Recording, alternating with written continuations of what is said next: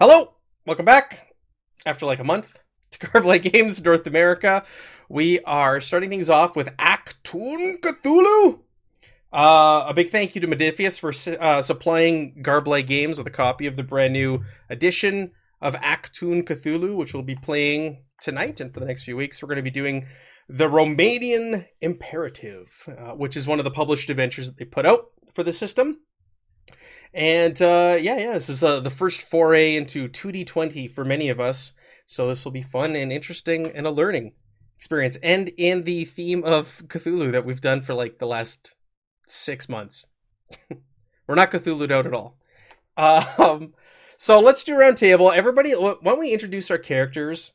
Maybe tell us who your character is, kind of like what your specialty is, because everyone's going to have their own specialty, and maybe why you've been recruited by Section M to be a part of the secret war. For those at home who don't know, so Achtung Cthulhu takes place during World War II. It is like a secret war during the war. So it's like the occult and Cthulhu and the supernatural war that is happening behind the scenes while World War II is waging on. And these fine folks here are agents of Section M, who are members of a faction taking on this secret war. So that's Achtung Cthulhu and the setting.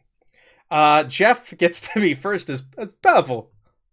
I'm Pavel Voracek. I am very interesting, mysterious cult leader. I am from Central. No, this is gonna be terrible. You're Borat. You gotta stop me. My name is a little bit like that, yeah.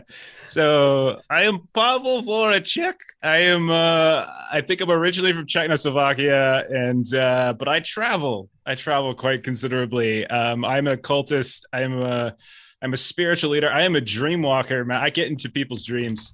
I am I'm very smart. I'm academic. I'm a mystic. Cast spells, apparently. I also carry I have a very special animal named Gregor, who I carry in a wicker basket on my back, who we'll be seeing regularly throughout. I thought about bringing back Alf but I figure that didn't go well for Evan's character. So let me just do something else.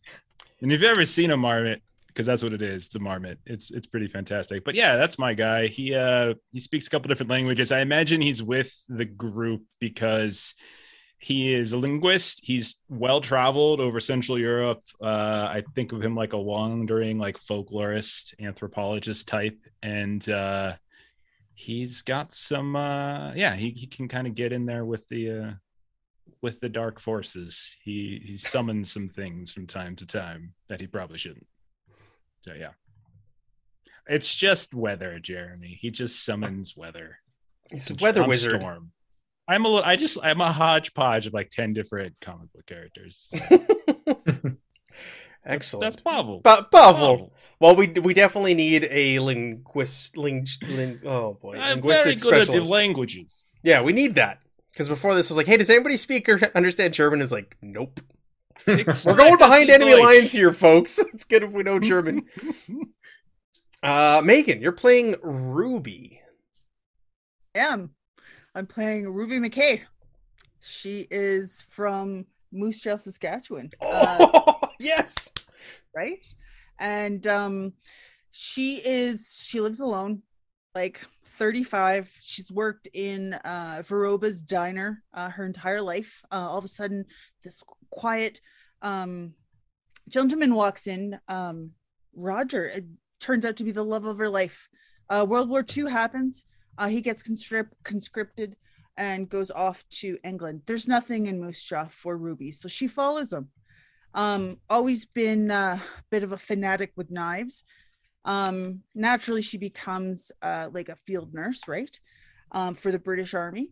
And her regiment, along with Roger, was like on off duties in the eastern part of London when, barrage happens, building falls on entire regiment except for Ruby.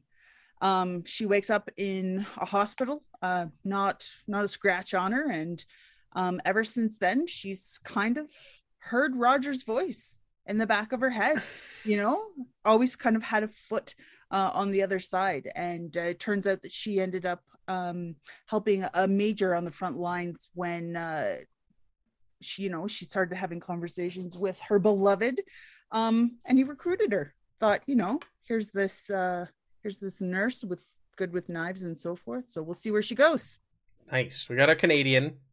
I love it. Continue on the trend, but it's not a what the hell's the surname? Riverby, yeah. What the hell's the surname that he always uses? It's not a Riverby. All right. Aaron, you're playing Harry Hammer? What's it? Yep. So I'm playing Captain Harry Hammer. He's if you looked at him, you'd think he's about 30. Probably played football in college, but he's not just brawn, he's brains too, because when he was in college, he studied experimental physics and engineering. But then the war kicked off in Europe, and he joined the U.S. Army. Of course, while he was in basic training, they recognized that he had some smarts to him too. So he was pulled out of basic training. They put captain's bars on his shoulders, and he was put in the Majestic section of the U.S. military to study special weapons and special weapon development. And that's where he really started to shine as an engineer in helping to develop some of these special weapons projects. But he was also a good soldier. So when the time came to send a liaison officer to Section M, he was selected because they wanted to both field test some of the weapons that were coming out of Majestic, and they wanted somebody with his eyes and ears on the prize, collecting information about Section M weaponry and perhaps Black Sun weaponry and Natchwolf weaponry. So he's got his own missions from Majestic that have brought him over here, but he is dedicated to stopping the Axis threat, so that will be his prime responsibility. Yeah, cool. You get all the weird weapons from Majestic. Yeah, he carries an E-bar, which is a lightning gun, and an electrified trench knife. Yeah, I don't know what I've done by allowing that. We'll find out. We'll see what that looks like. I have read through this, and there are some pretty tough opposition. So we'll see. You might need the. You haven't seen nothing yet. It will be fine. We will go through this like tornado through cornfield.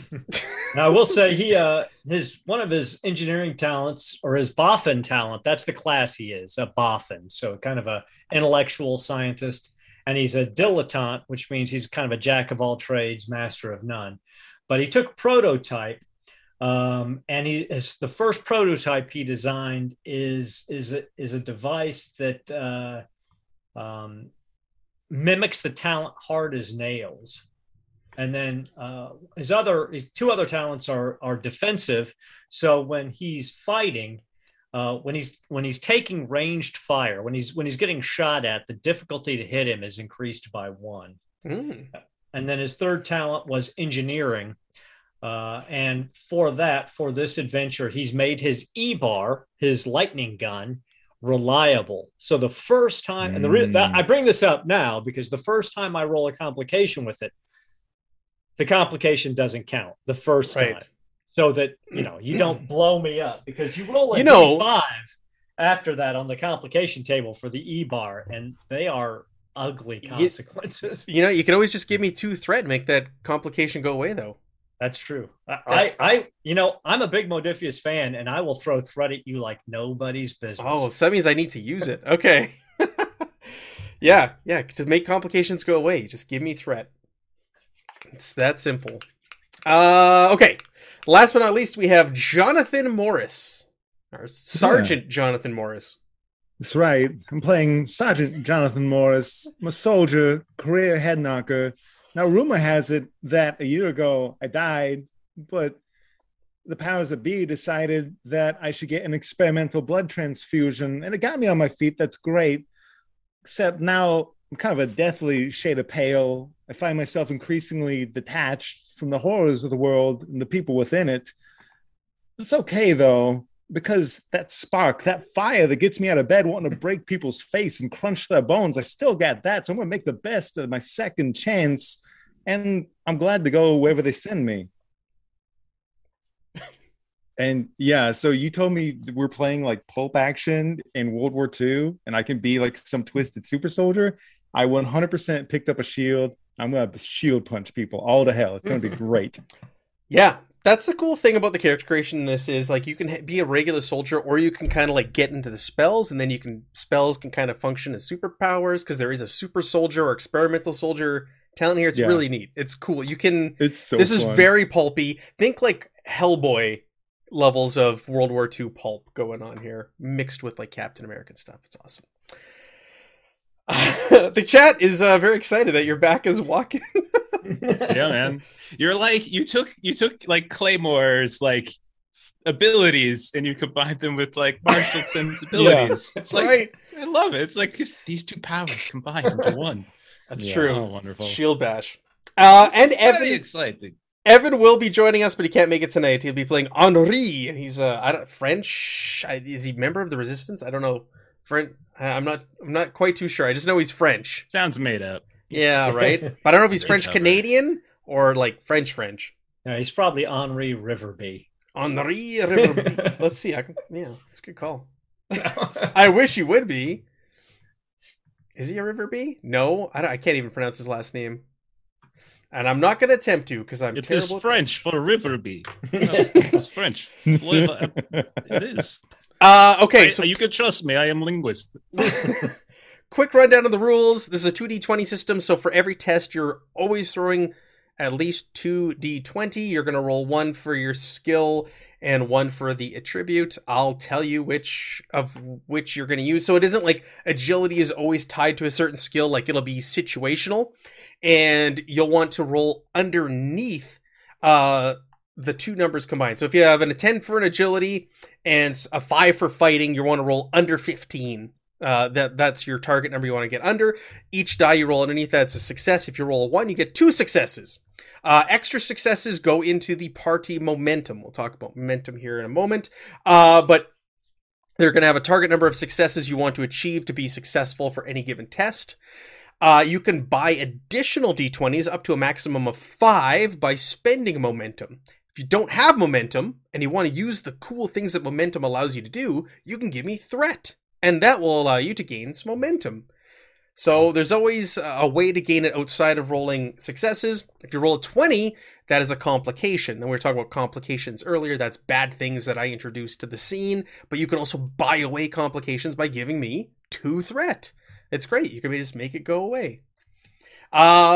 That's the basics of the game. You all start with Fortitude, 3 Fortitude, which allow for special things to happen. Not Fortitude, Fortune. And Fortune is only regained at the beginning of a new adventure.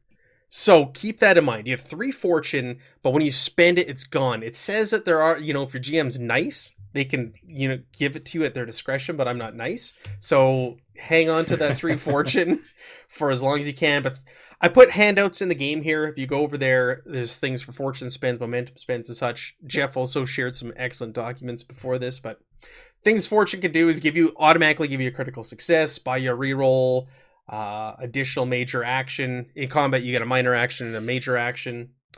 Avoid defeat, so avoid dying.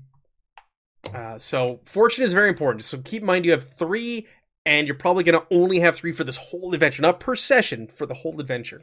Now, are you gonna allow the rule of voluntary failure? Like if I've got a skill test and I voluntarily fail it to get a Fortune point back? Oh, that's one of the ways of regaining Fortune. Oh, I will fail every time. I was gonna say it's just like a menial roll. You're all just gonna be like, I don't care. I fail. I mean, the rules say it can't be a 0 difficulty, and there has to be consequences. Okay. To the failure, okay. So. Yes. Let's do it. I like it. Let's do it. I like that a lot. Okay. So that's rolling. That's how the dice work.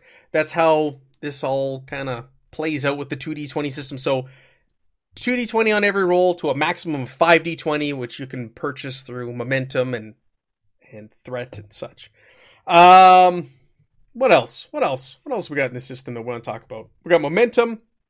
There's general momentum spends. There's things you can spend momentum on in combat specifically. You can buy additional d20s, like I said. You can create a truth. Every character, scene, NPC, PC, you have some truths to you. And these are things that drive or can be manipulated about a scene or a person. So you can buy truths to change a scene. You can introduce something or maybe take something away from a given scene or an NPC you're encountering. You can also use your personal truths. Like if a personal truth that you have lines up with what you're trying to do, you can see if that will reduce the difficulty of the task. I'm a trained marksman. So let's say I was at extreme range and it was going to be a difficulty target of 3. I could say, well, I'm a trained marksman. Does that mean difficulty is only 2? Mm-hmm. There are other ways that your personal truths can be used too. And in combat, you can even create truths as well for a combat scene. So there's all kinds of cool things. It's neat. There's a lot of ways to play with this. I think that's it for the overview. Do you guys have any questions about it? We'll just kind of dive in and play. Hey, did we get anything for Chuck giving us 200 bits? Oh, Chuck gave you 200 bits? Damn it, I have to give you something. But that's to slap Jeremy with a tentacle. I'll give him that. You got it, Chuck. No, I'll tell you what. I'll let you start with 2 momentum.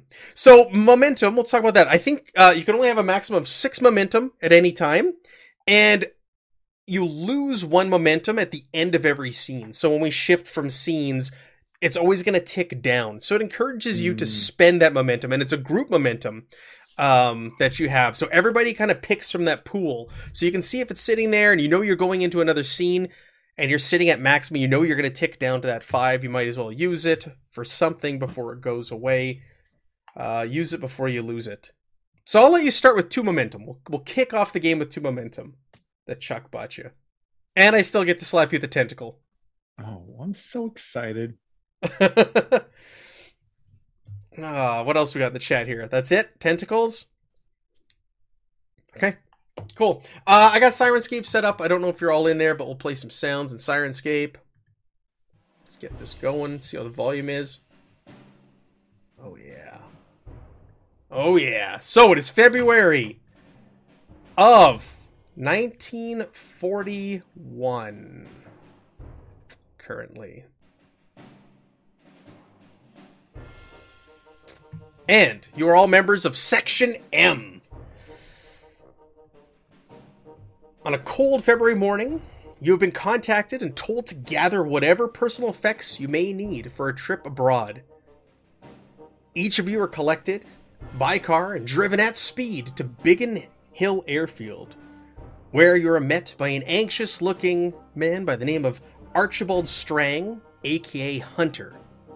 He is your handler. As your cars pull up at the airfield, Hunter greets all of you and invites you into a small, dilapidated hangar on the outskirts of the airfield. You make your way there. The hangar itself is full of crates, spare airplane parts, and other junk scattered around, but there has been an area that's been cleared to contain a table, chairs, and 2 large boards containing maps of Europe, marked with many pins and notes all over it. He welcomes you all in. Have a seat. Have a seat. Can I get you a cup of tea? Hey, Archie there, you got any coffee? It's Hunter. Hunter. Yeah, okay. Hunter, you got any coffee? We have tea. Yeah, Will that do? I'll pass. I don't drink the dirty water. Kind of looks down his nose at you and looks to the others. I would like two, please. Two, please. Yes, please. Two teas? Oh, okay. Give him mine too. Fill him up. Sure, there's a low-ranking officer there, a young boy, and he kind of like shoos him away to go prepare the teas for all of you, and he tells, "Please have a seat. Have a seat. I apologize for the urgency of the summons, but this is quite important, quite urgent." And he starts walking around. He hands out photographs to each of you. The photograph shows a large airship in various stages of launch, and one of a burning wreck crashing to the ground. He says Zeppelins. According to some people, they were going to be the future of air travel. Massive great balloons that could sail through the skies, taking people across oceans and continents in luxury. However, when the Hindenburg went down in a great ball of flame in 1937, those in charge rather lost their taste for them, and the remaining vessels were scrapped. Or so we thought. I received this yesterday from a trusted source. Pulls out another photograph and just kind of tosses it to the group of you. I don't know, one of you catches it as it flies your way. It's blurry and taken in low light, poor light, but it shows a Zeppelin, the distinct silhouette of a Zeppelin against a dark sky.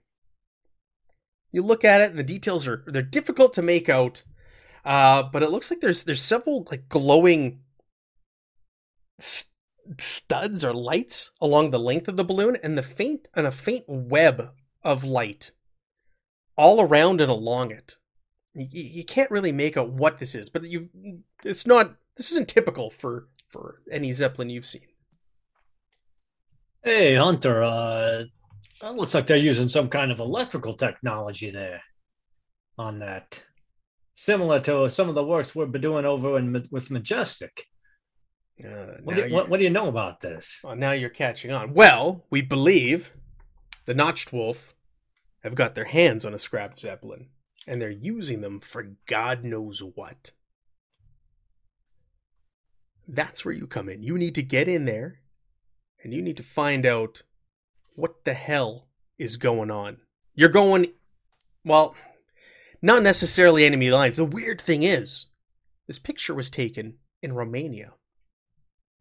He turns around, he takes the pipe out of his mouth, he starts like poking at a map of Europe and pointing at Romania. Romania.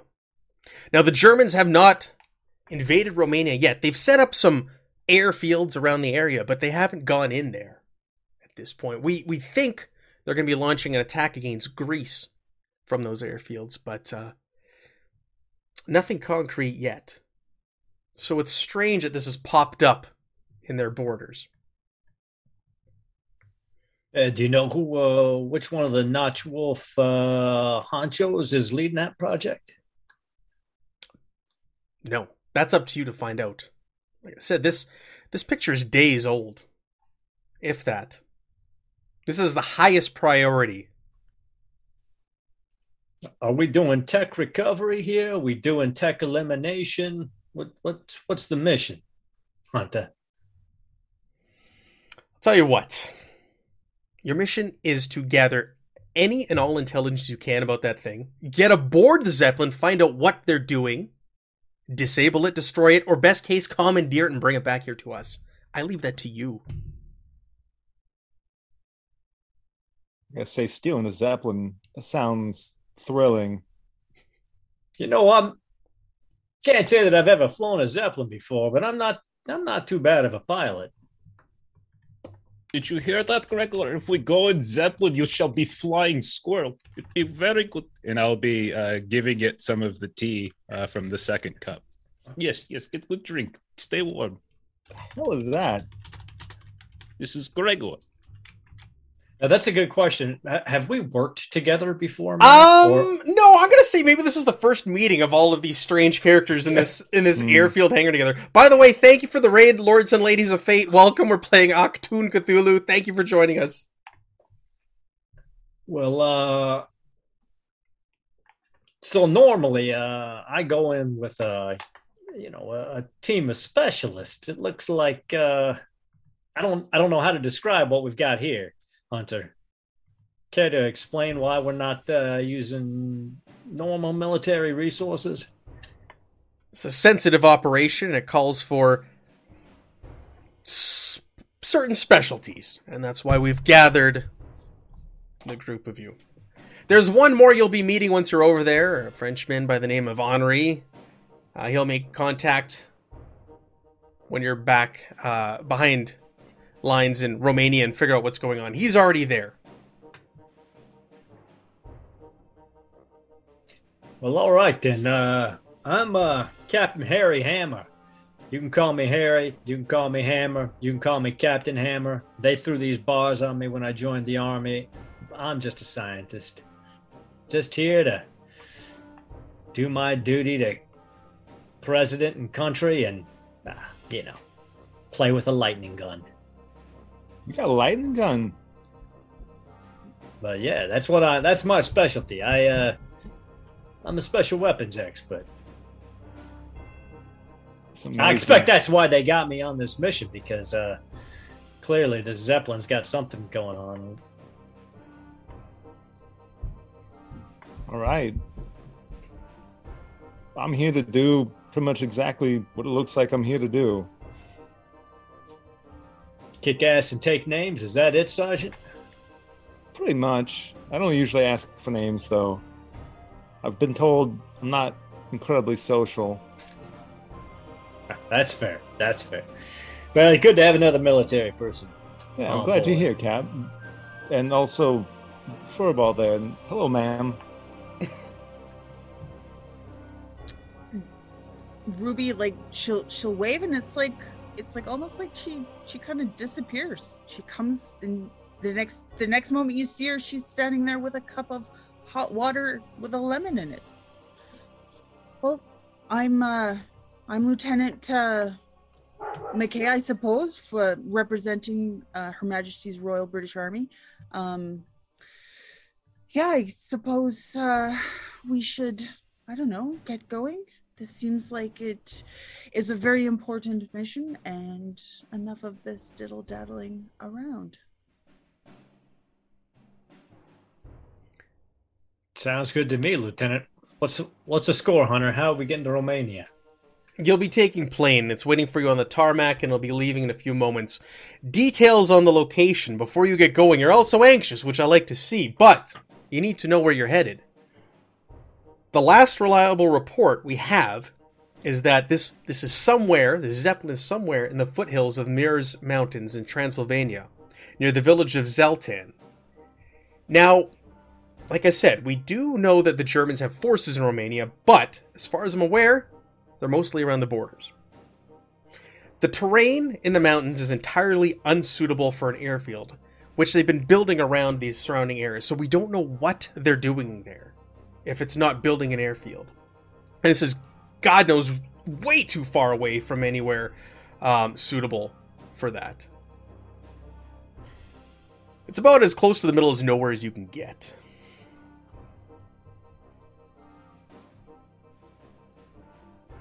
So, I need you to get out there. You gotta poke around and see what they're up to. Talk to the locals. Speak to any indentured workers. Gather every bit of intelligence you can. Is that clear? It's clear, Hunter. So, we landing or we jumping? You're landing. One of our men are going to take you to Belgrade, into Yugoslavia via Greece. Once you're there, you're going to be met at the airport by a man by the name of Grigori. He's a smuggler working for Section M, who will help you get across the border and into Romania. Now, relations have become diplomatically difficult with Romania. So, I advise you to remain covert. Equipment and papers are waiting for you on the plane, and I suggest you take your time to familiarize yourselves with them when you get on board. I know it's short notice, and I know you'll be on your own out there, but we need to know what this thing can do and what the Notch Wolf are doing with it.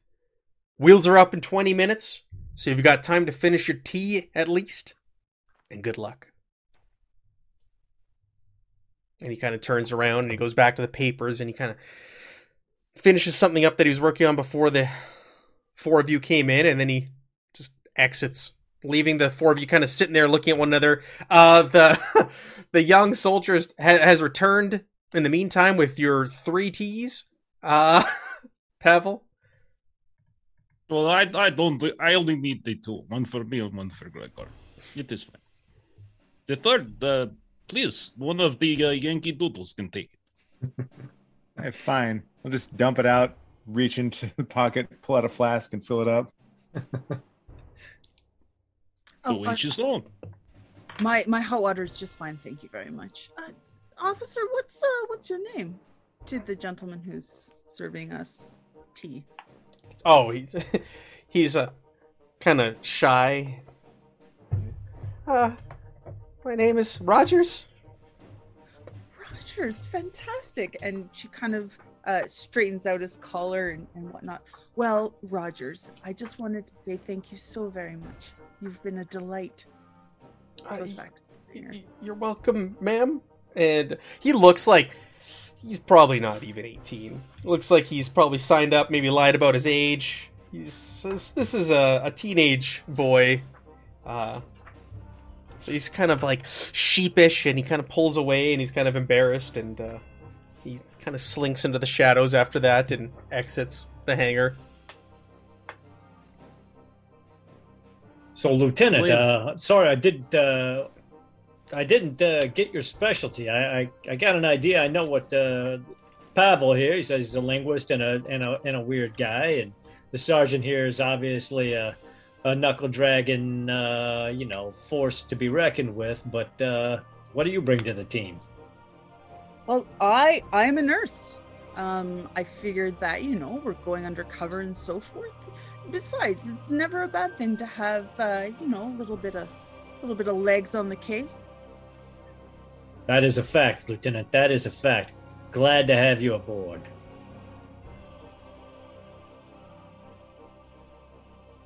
Well, thank you very much. Do any of you guys heard who or where we're headed, correct? And she's Yes. The Transylvania, wonderful place. Very, very underrated.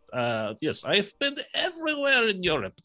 We'll be fine. I have friends in every mountain hole and every pub and tavern. It will be wonderful. I will introduce you to people. We will have grand old time and punch Nazis and steal Zeppelins and whatever else we're supposed to do. Now you're talking. You cut to a bar in Transylvania. There's a picture of Pavel behind the counter saying, "Don't serve this man." And it's got Gregor the Marmot too. Don't serve this marmot with a smaller picture. Don't serve this marmot. There's like a reward. Wanted.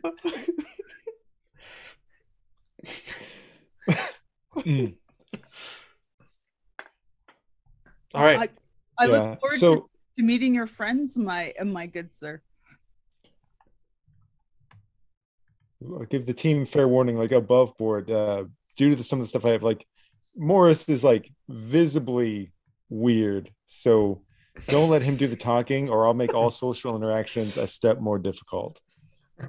Oh, do not worry. I am very friendly. People find me just a delightful person to talk to. I know all the languages, like 4 or 5. That's all there is, I think. So it should be wonderful.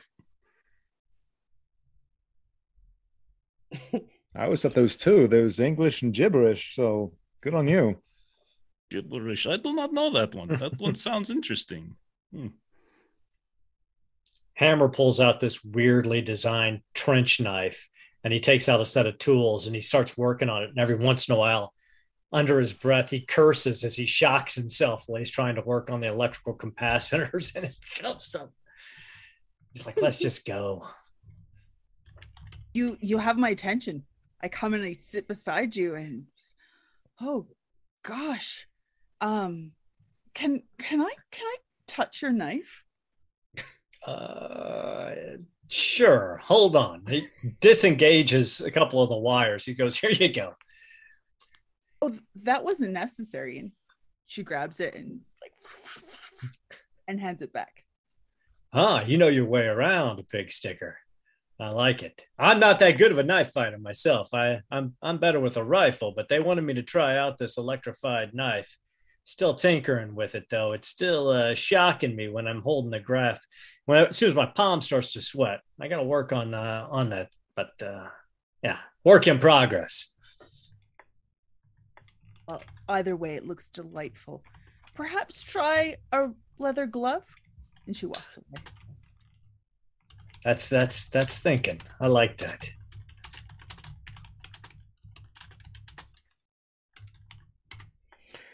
All right, shall we exit the to the airfield?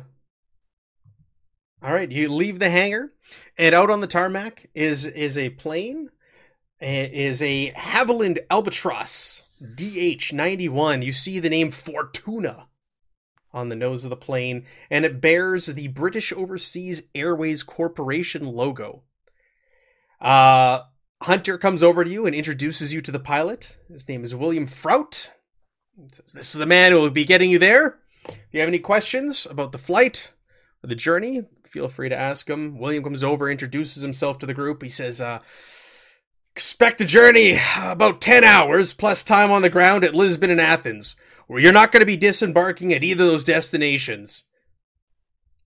But the landings need to take place to maintain cover as a passenger service plane." That works for me, William. Works for me. All right, there's gear in the back, and like Hunter said, your papers are waiting for you inside as well. If there's no other questions, then get aboard and let's get this get to the sky. Hammer just gets on the plane. All right, let's board this plane. Let's see what this sounds like. Pavel will have a conversation with Gregor for, do you need to go? If you need to go now, he said 10 hours. If you need to go, now is the time. Okay, I'm listening. I'm trusting you this time. Okay. And then I'll board the plane. All right, board the plane.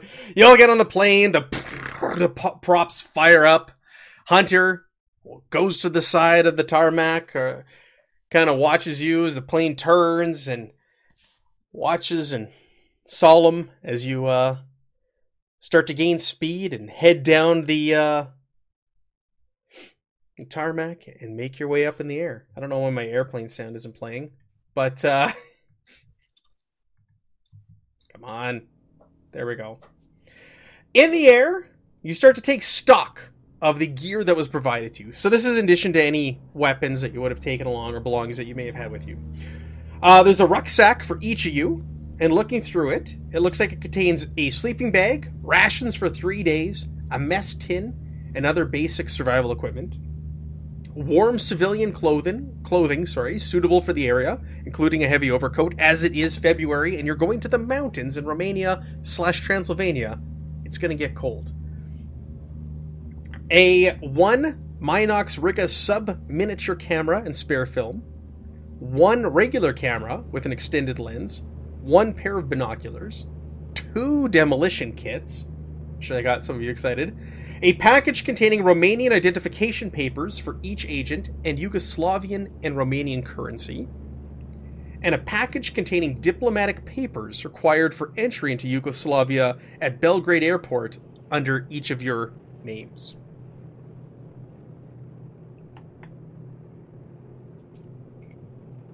So you're going full stealth here. This is why we need someone who can speak languages.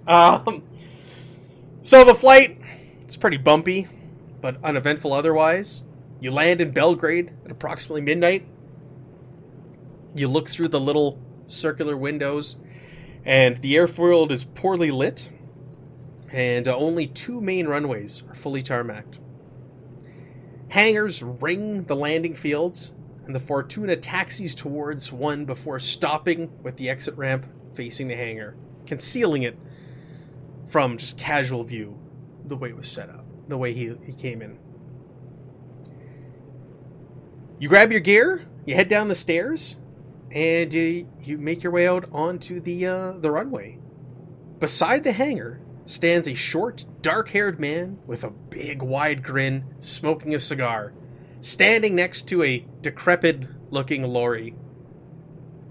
As you all disembark, he waddles over. He's kind of a heavy-set man. I'm Grigori.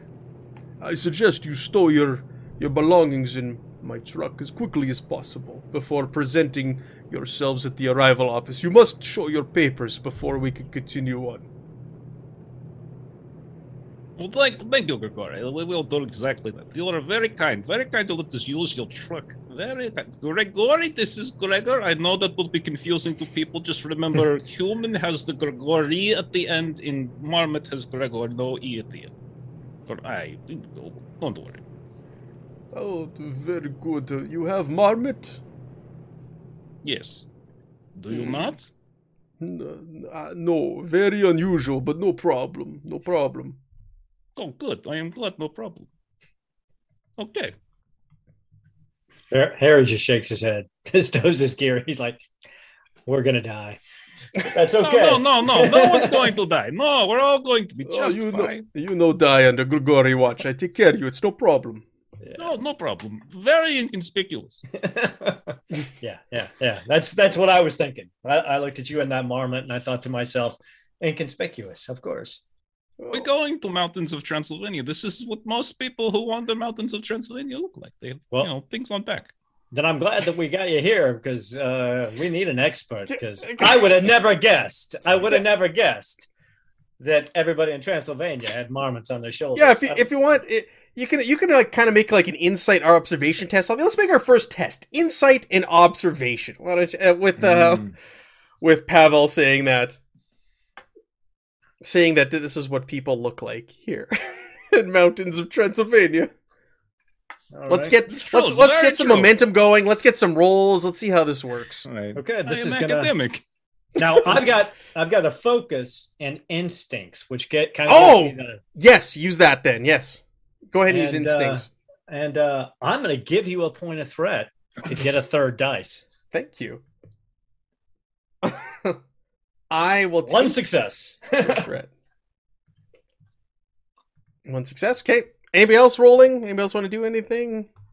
You look over at Gregor and he's a little concerned by what Pavel's saying when especially he says this is what people look like here.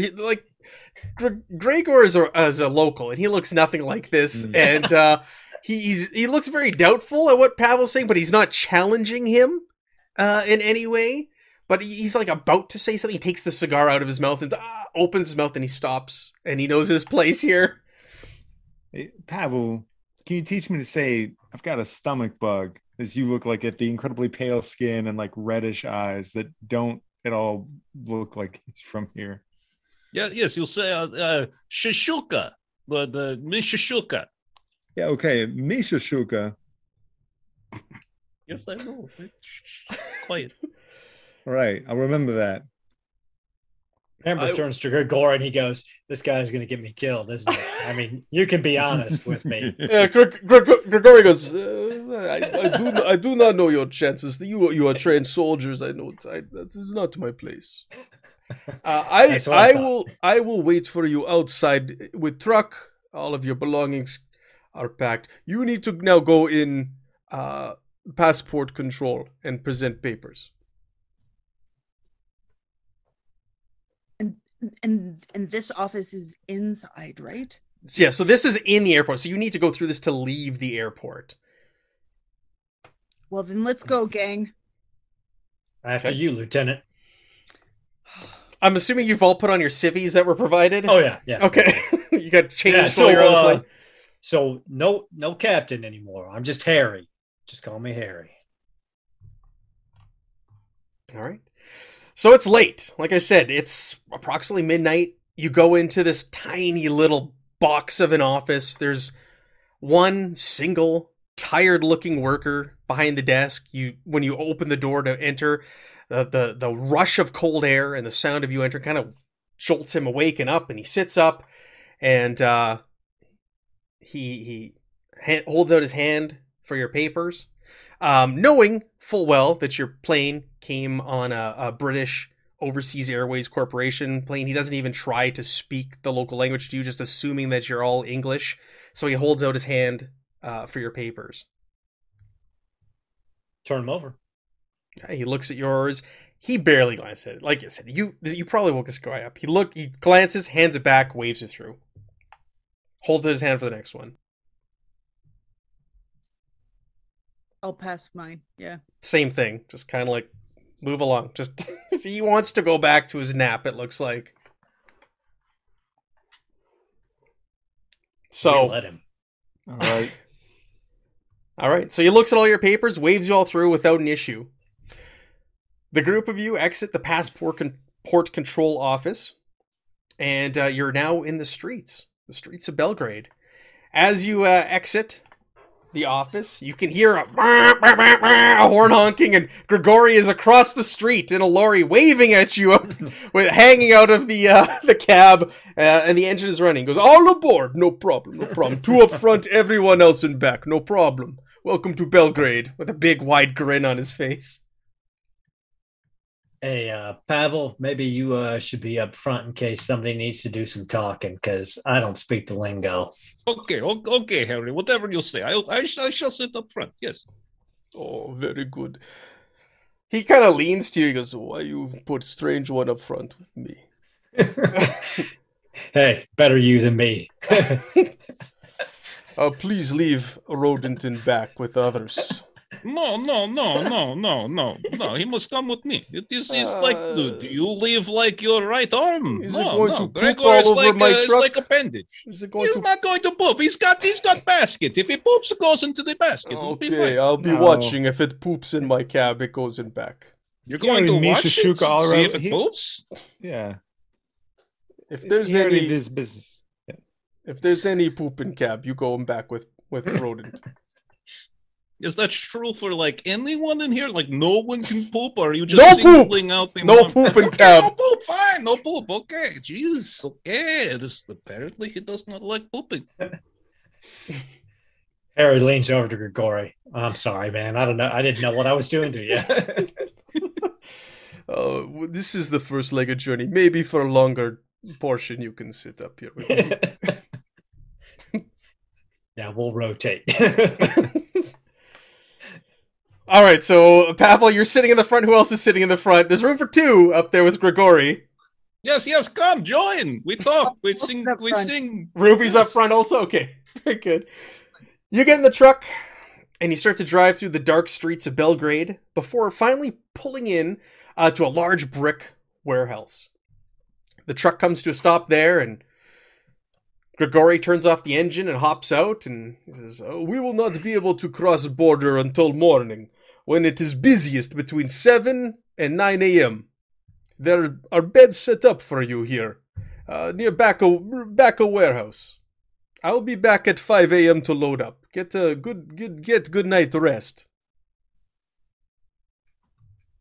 Was that? Did we know any of that? Like, was that part of like our briefing? that was not outlined in your briefing. Why we cannot go now? What's wrong with why wait for tomorrow? We want to wait to where we cannot gain suspicion, no? When it's busy and they wave the most trucks through to get the queue down. Okay, if that is what you want. I just, I know the American saying. What is it? You do not eat a hamburger today that you can eat Tuesday or something? What is hamburger? I don't know. Something, they put it on bread. It's very confusing. Anyway. It's a damn tasty meal. What do you mean? It's a thick sandwich, to be honest. I tell you what. You know what, Pavel, you make a good point though. We'll set up a watch, rotating watch. We'll make sure that everything stays secure in the safe house. All right. He says, if there's anything you need before we go on long-legged journey, just let me know and I'll get it tonight for you. Is there anything you require? If you can smuggle in some coffee, that would be spectacular. Oh, no problem. I get you coffee. Thank you. As well, is there anybody else here? Like, do you? No, it is. The warehouse is empty. Like, there's no crates. There's no nothing. It's a big empty warehouse. And you look at the rear. There's there's cots. There's military cots set up for you.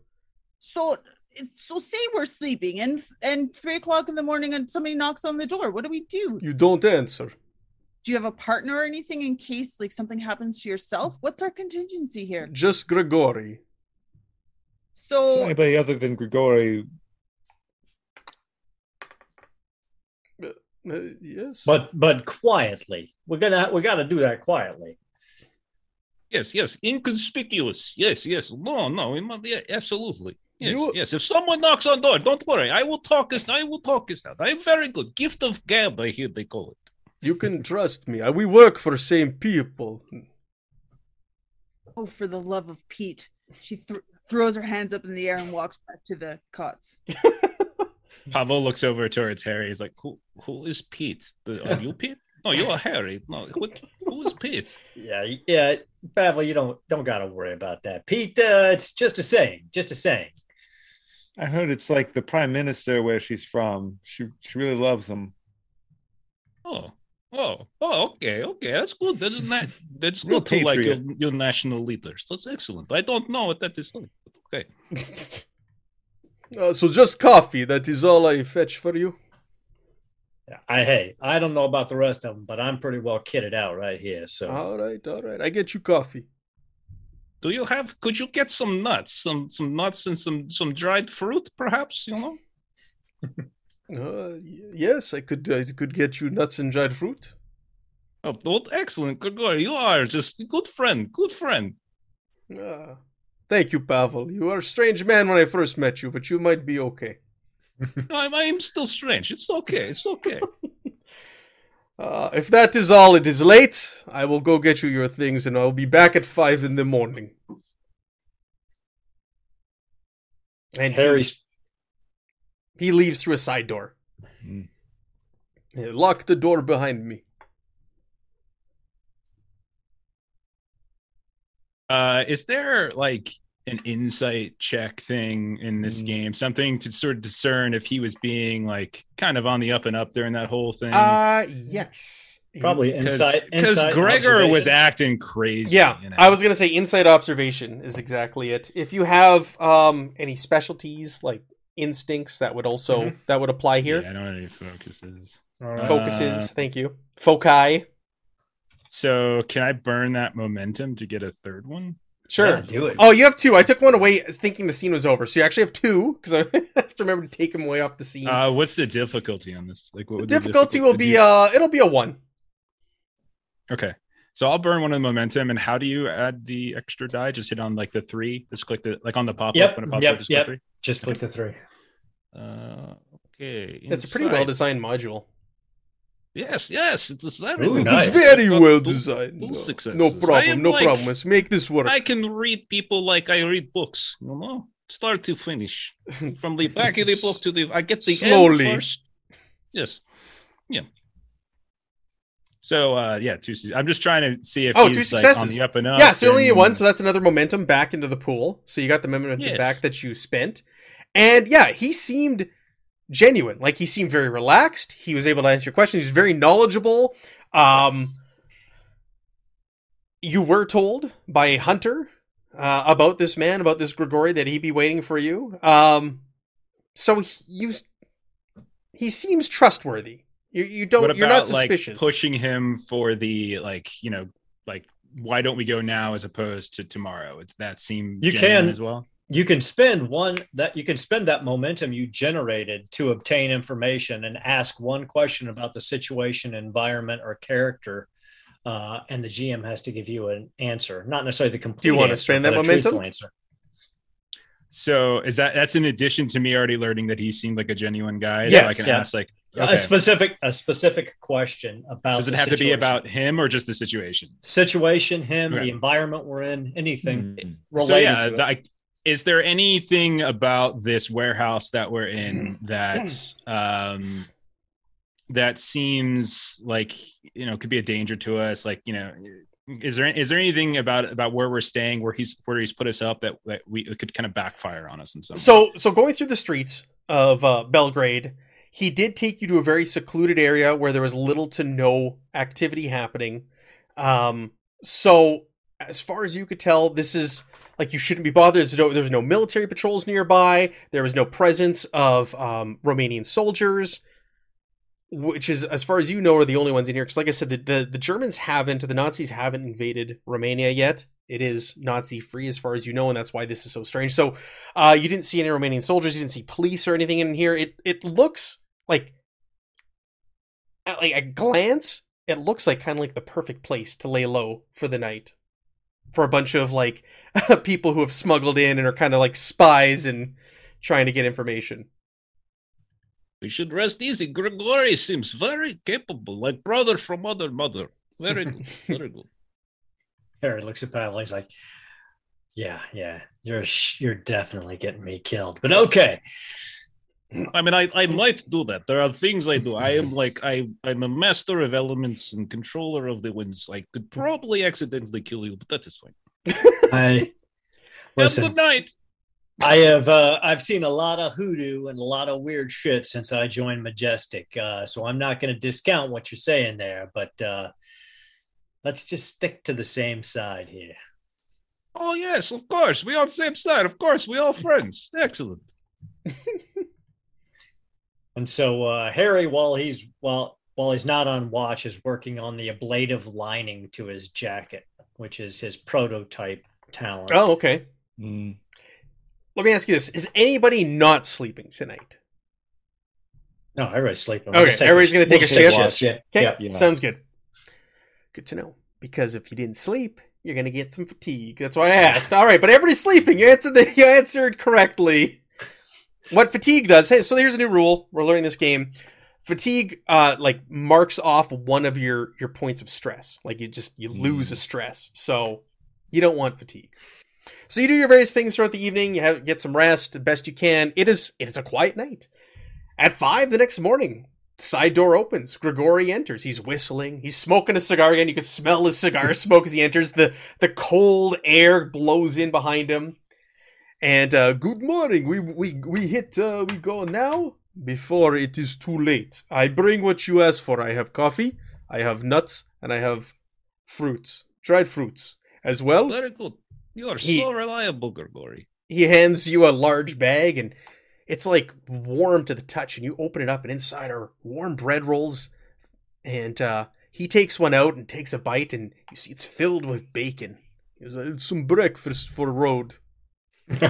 Harry's hands immediately drop into that sack.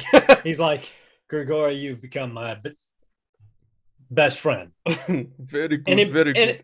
Any man who brings me bacon is my best friend. Oh, you are easy to please. Yes, I am. Now, I suggest you conceal any weapons, explosives, and other suspicious items aboard Glory. We will be searched most likely from time to time, so be prepared for that. We must hide everything. So the way this is going to work is everybody gets to make an insight plus observation test with the difficulty of 0, and the number of successes you all generate is going to be the difficulty that the NPCs who may look in the back of that truck need to achieve, number of successes they need to achieve to find your items. So this is kind of like a group thing, difficulty 0, but it's going to set the difficulty for any NPCs to find the stuff that you're stowing in there. That's cool. Yeah, I thought it was a neat mechanic. I like it. Insight observation. Insight observation for this. You have no more momentum. It's the next morning, so I took it away. It's a new scene, if you will. So if you want, you can give me threat to buy some momentum for this. Well, let's... Oh, critical success. Oh, that's 2 successes. Woo. All right. I've been practicing Misha Shuka. So we've got 3 successes right now. I will give you a point of threat to give myself a 3rd dice. Ooh, what am I going to do with those threat? I only rolled 1, pardon me. 2 successes. You only rolled 1 d6? What'd you click on? It should automatically... That's weird. Oh, I know. It automatically went to 2. I corrected it. So, mulligan. Did you? Oh, you re-rolled? Okay. Okay. So you got 5 successes. Woo, that's good. So you hide this stuff in there well. So that, yeah, like I said, when someone goes to search in here, if you get stopped or anything like that, difficulty target number is 5 to find the things that you've stashed away in there. Nice. Whew. All right, I like that. So just like last night, there's room for 2 in the cab up front, and everyone else is going to have to hide or sit in the rear. You're not hiding. There is a bench back there that you sat on last night. It's a rough wooden bench. It's attached to the frame along the passenger side. The truck itself is loaded, like when you're putting everything in there, you see what he's already got in the back of the truck. It's loaded with vehicle parts, tires, and assorted junk in large open wooden crates. And they're all kind of secured with ropes and rings to the side so they don't fall out everywhere as you guys are driving up into the mountains. And Grigori says, if we're challenged, we are scrap metal merchants on way back from collection. You are migrant workers returning home, and I am giving you ride. Capiche?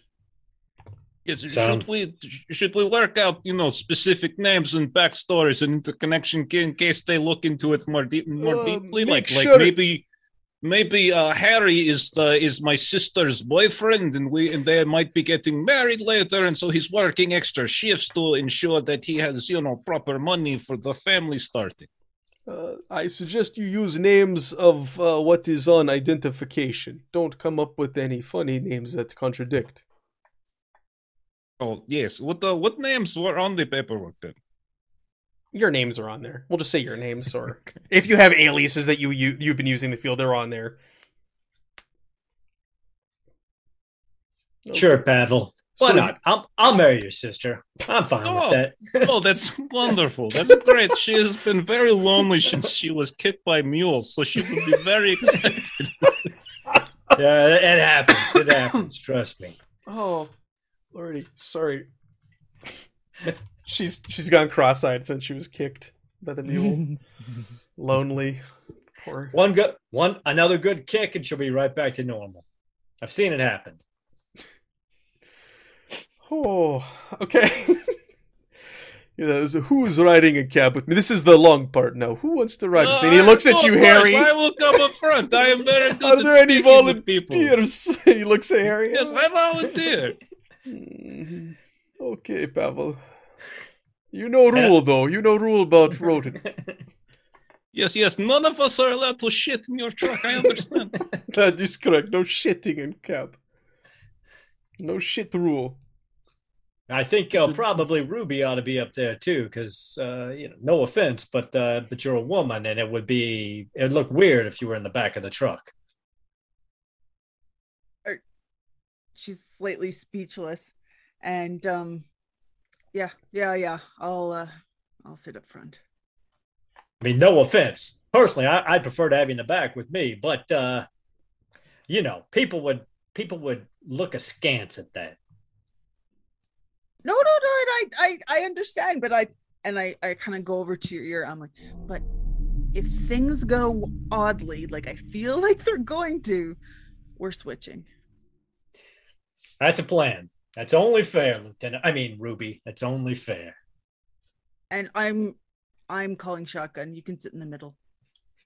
Oh, yes, of course. I would much prefer to sit in the middle anyway. That means I get to right between both of you. So I can get your left here, his right here, or, his right there, your left here, whatever. I don't know. It should be great. Wonderful. Grigori looks visibly disappointed. Oh, okay, we go. He lights a cigar. He's got like he's putting on a grin. You can tell it's not real. Oh, we go now. So, you guys hit the road, and after an hour and a half of driving along a tarmacked but pretty poorly maintained road, Grigori turns the two of you in the cab and says, "We are approaching border. Be ready."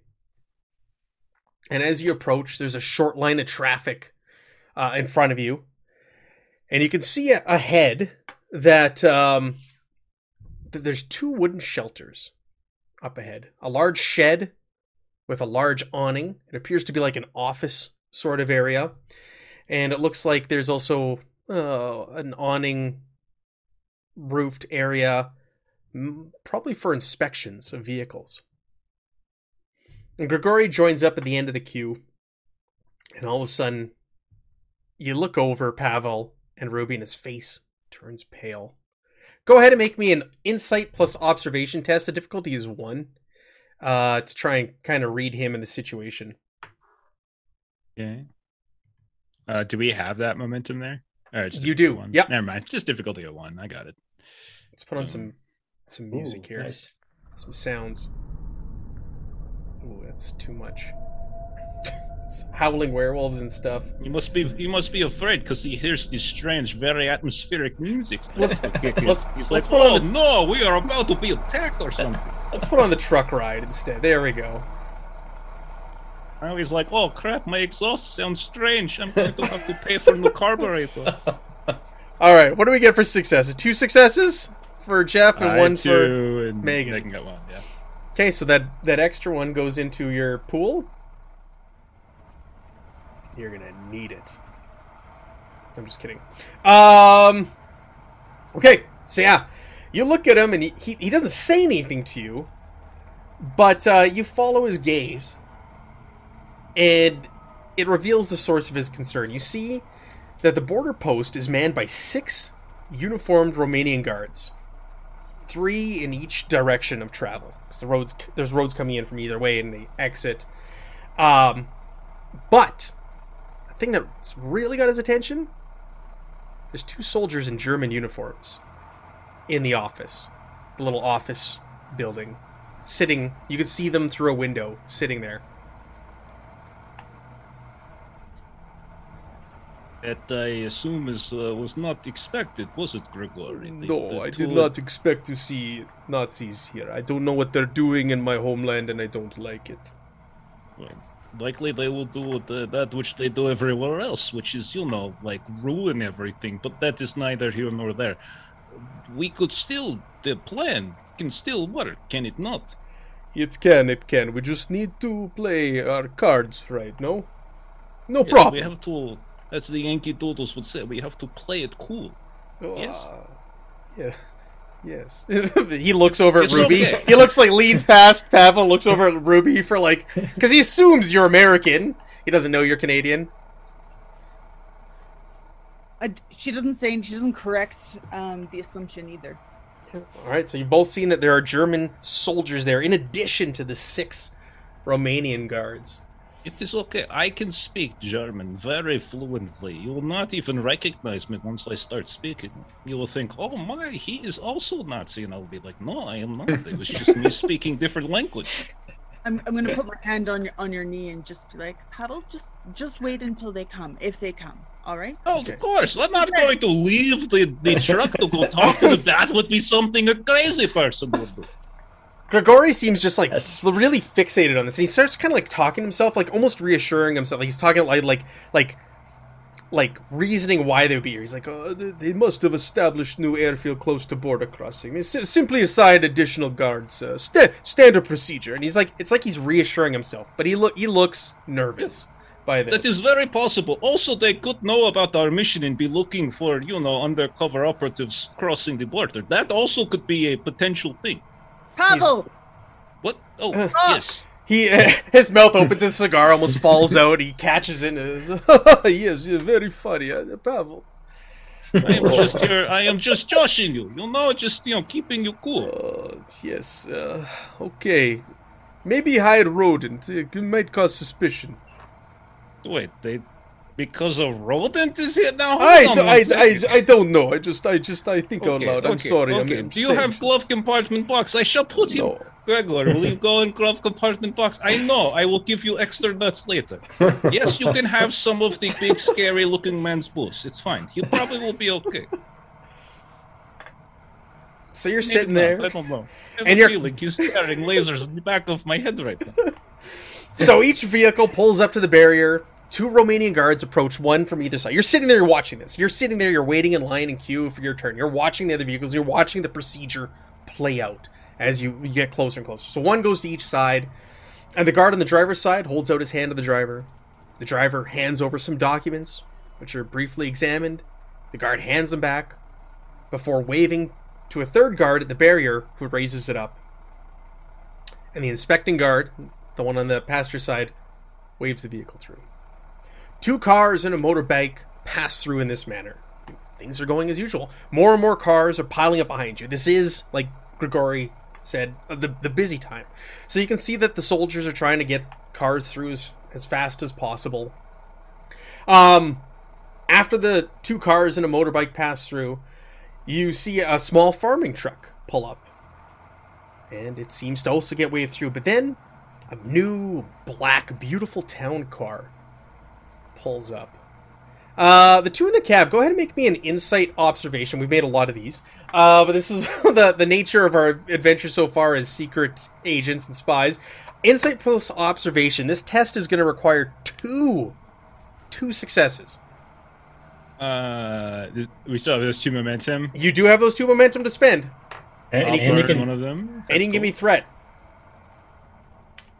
So here's a question. So I'm rolling insight or observation? You're rolling insight and observation. So if you click on observation on your character sheet, you're going to pop up where it says agility. Just click on that and change that to insight.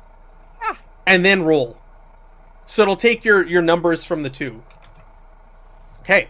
So, Nice. Ruby, you don't pick up on anything, but Pavel, you're so observant. You're studying Like this. hawk eyes, like marmot eyes, can see everything. You notice that the person who hands the documents out the driver's side window, when the documents are opened by the guard, you notice that there's a couple of bills stuck in there. Several folded notes, which the guard, he kind of looks around, takes it, slips in his pocket, hands back the papers to the man behind the wheel, and waves them on through, no questions asked. We need money. Do you have money? Money. We need money. They are taking bribes. This is part of the process. We need money. Do you have money? Money. Here. And You were all given money, remember? That was part of your... Pavel's not your- going to use his. Are you crazy? Not for this.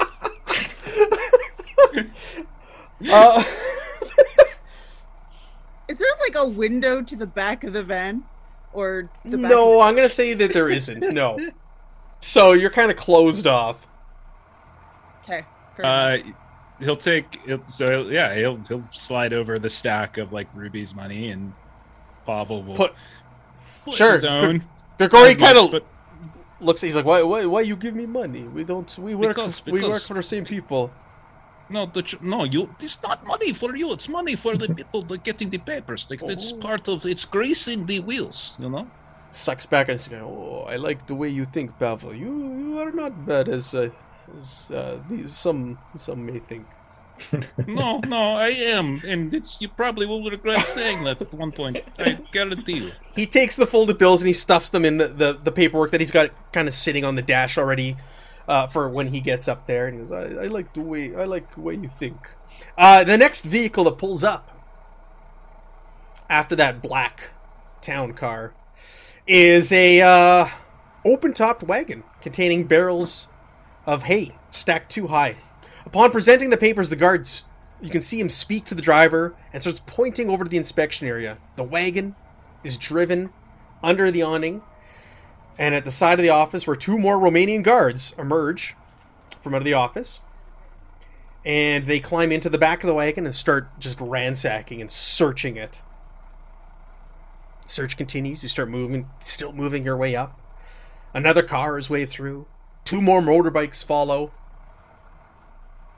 Hey, Matt. Yeah. Are the papers that we're handing over? Do they have everyone's? Like, do they have both Morris and Hammer? They have their papers too. So is it the whole? No, The whole. it doesn't. Okay. This is just like Grigori's like truck papers, like in his passport and everything for him, and you're gonna have to present your papers if asked. All of you will have to. Okay. I will give the rest of the money that I didn't put in the first time Into yours? Stuff it in yours? Fine. Okay. All right. And so as you've been like watching this and observing, you've been watching these 2 German soldiers through the window, and they've just remained in the shelter the whole time, just kind of observing everything that's going on. They haven't intervened. They didn't take part in the search or anything like that. So the guard waves Grigori's lorry forward. It's finally your turn. And one approaches the driver's side of the cab, the other approaches the side. Grigori winds down his window. Hey, here's the papers, no problem. Hands them over. He speaks rapidly. Do you understand Romanian, Pavel? No, I Okay. speak Hungarian, which is very similar. We share borders, so It's so true. a few words get through. So he's speaking rap, like you can tell he's nervous. And then he's speaking. I will put hand on his thigh just to make him calm down. He kind of kind of stiffens a little bit with that, and he looks at you and he points to the two of you, says something in Romanian, and points to the back of the truck and says something in Romanian, quickly and nervously. So the first guard then says something to the second guard, like across the truck to one another, all in Romanian. He hands his documents over. I'm assuming the rest of you hand your documents over. Mm-hmm. Yeah, and the guard who was on the side comes around back and kind of flings open the cloth that's hanging down on the back and starts saying something Romanian. You have no idea what he's saying, and he's holding his hand out. Hammer just assumes he's asking for the papers, so he hands his papers over. Hand over your papers. Same. Samesies. So these guys can make a test. Bear with me here. To scrutinize your papers.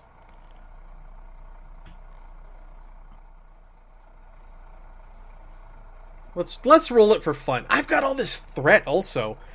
Oh, this could get interesting.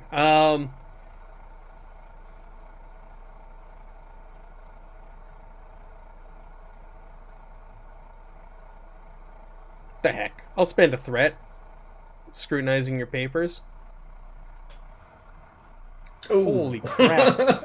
Holy crap. 3 Triple successes. Oh no.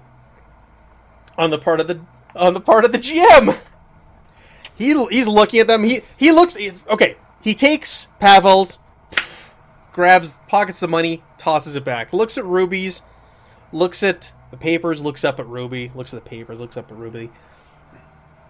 And you see him kind of thinking, and he keeps your papers, and he walks to the back of the truck. He doesn't give them back to you right away, like he did with Pavel's.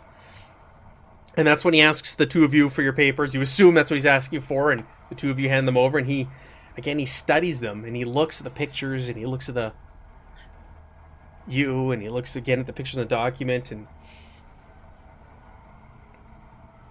he pockets the two of them also, and he walks around the front of the truck, and he starts talking to the other guard, the one who was talking to Grigori. And they're chatting away in Romanian, and Grigori kind of looks over at Pavel and Ruby, like nervously, like, yeah, no problem. Everything's fine. Why are you worried? Stop looking worried. It's okay. My hand on your thigh. Everything's fine. That's not good. That is universal symbol for calm the fuck down, man. We need to calm down. There's Germans over there. What is wrong with you? This is not making me any more comfortable. It's not a very comfortable situation, but you'll need to fake it, you know. Don't worry. When the bullets start flying, we have two crazy Yankee Fake it. Doodles. They will mow everyone down. Fake it till we make it. Yes, there you go. Okay. Perhaps we can produce more money? Well, perhaps the ones at the back have some. There's no way for us to communicate back there, you said? No, it's not open. There's no window. I have a thought. Perhaps I could send Gregor back there with a dollar bill or a coin to send message. Do you want to introduce some sort of truth? Do you want to introduce a truth or something into the scene here? So, I think. Well, first of all, I think it's very clear that Gregor and I share we share our own language, which makes perfect sense. So I like to think that he is capable of delivering messages. Like, you know, he'll do what he sees. It's like a dog. He will do very simple commands. So my simple command is to take this coin and bring it back to the Yankee Doodles, and hopefully they are smart enough to deduce what that means. Do you want to introduce a truth that the two of you can communicate that way? Or is this pre-established? I don't... Yeah, there's nothing that says I can actually talk to him. It's more of a, yes, let's introduce that. Yeah, I'll introduce that truth. Sure. 2 momentum. So a momentum and a threat. I get a threat. And yeah, momentum and a threat. If that's the case, then can I write them a note then, just to make sure it's not just a little note? Give them money. What's wrong with you, Yankee? Sure. You write a little note, and you just kind of crack open. Sincerely, Pavel. Do you crack open Ruby's door and? Yeah, Yes, And Gregor yes, just kind of yes. hops out. Yes, he knows what to do. He was very smart. He was top in his class. Of what? It's a long story. I could tell you now if you want, but there's more important things. Oh, everybody wants to talk about my history. We have things to do, Ruby. Come on, focus. All right, so Go, Gregor, go. this marmot like scurries over your lap, Ruby, and I don't know. You crack the door open and it hops out. It seems to go undetected. Nobody sees this thing pop out. And you just open it just enough for it to hop out, and it goes underneath the truck. And the two of you sitting there back there are kind of like, oh, what's gonna happen? What's going on? And all of a sudden, this little like thing like leaps up into the back. And you're like, oh shit! And you look, and there's like a little rodent back there, and it's got a piece of paper in its mouth. Oh, bad marmot. This is not a litter box. Now, Hey, Morris, I think he's got something for us there. And Harry takes the note and reads it. So the note says, "Hello, Yankee Doodles. There are Nazis here. Make sure to put money in bribe with your papers, or else we might get shoot. Please take care of Gregor. Sincerely, Pavel." I gotta say, he's very polite. But Morris, let's try to bribe these guards. But I think we better be able to put our hands on our weapons pretty fast, because this may turn into a shit show immediately. all right. And then Harry will reach out around the outside of the truck and pound on the side of it to get the guards' attention. Sure, yeah, you do so, and bang, and so the three of you in the cab, you see the one that was talking to Grigori. He stays there, and the one that has all of your papers goes around back to the back of the truck, and he comes into view, and he looks displeased. Harry reaches out his hand to shake his hand, and you can see that his money clip with his money is in the palm of his hand, and he goes out to shake the guard's hand. He looks at like the car like directly behind you and kind of like steps into their field of vision and reaches out, shakes your hand, takes the billfold with money, and then turns and looks at you, Jonathan. Scowls. Doesn't even do the courtesy of putting it in the palm of his hand. Just like a wad of money handed out blatantly. Takes it, and then he looks kind of startled and points and says something in Romanian, and while pointing at the marmot in the back. I reach down and pat him. Gregor. He comes back around. He hands you back your papers. It comes back around, and he goes to the door, Ruby, that you're at, and he knocks on the door and hands you back your papers. And the two guards say something, and the one at the driver's side shouts to the one at the barricade, or the arm. It lifts, and you were waved through. And you're going, Oh, that was very close. It was very tense, very tense. But quick thinking there, friends. Harry lets Gregor crawl up into his lap and nap. there you go. Perhaps those funds may have been useful later on if they hadn't have gotten 3 successes against you. Yeah. That was shitty. All right. You handled it very well, Grigori. You were like Iceman, Nothing gets to you. Please take You're hand good off at my this. thigh. Oh, sorry. I don't know how that got there. Oh. So anyway, Ruby, Gregor, I found him in a school, if you can believe it, a kindergarten. They thought he was a human child. It was the most bizarre thing in the world. I don't know why they were doing this. It was in the Carpathians. I don't know. Small village. There was like 40 children, and like one of them very hairy. What is emergency? No problem. We stop.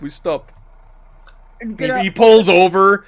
You're going onto like mountainous roads, so there's like a ledge on like your side of the truck, Ruby, and he starts and it's slippery, but he hits the brakes. You slip and slide a little bit, but he knows how to handle a vehicle, and he pulls over. And What is it? What's going on?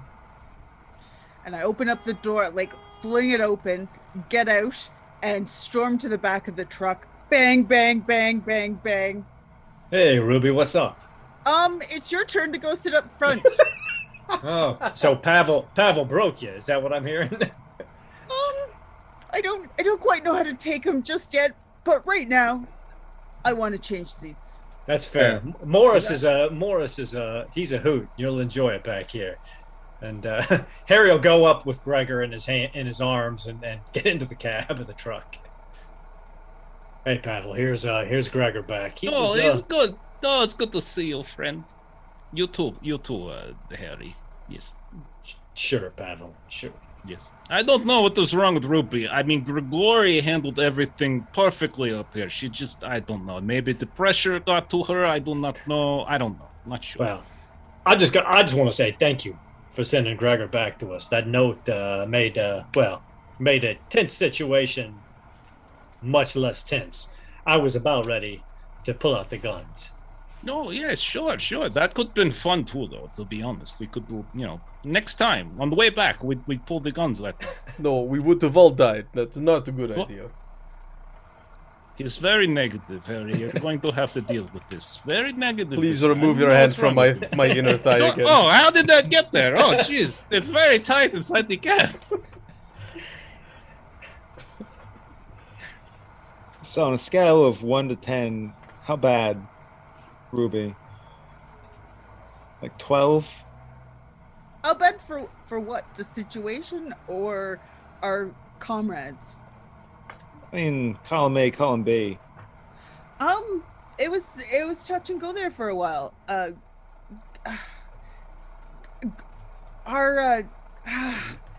It's how to say this politely. It's a shit show up front. However, we were able to get through with like paying off the guards and so forth. But we have no money now, so have him help us at the next one.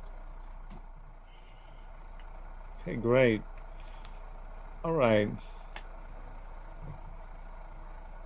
Do you do you play cards?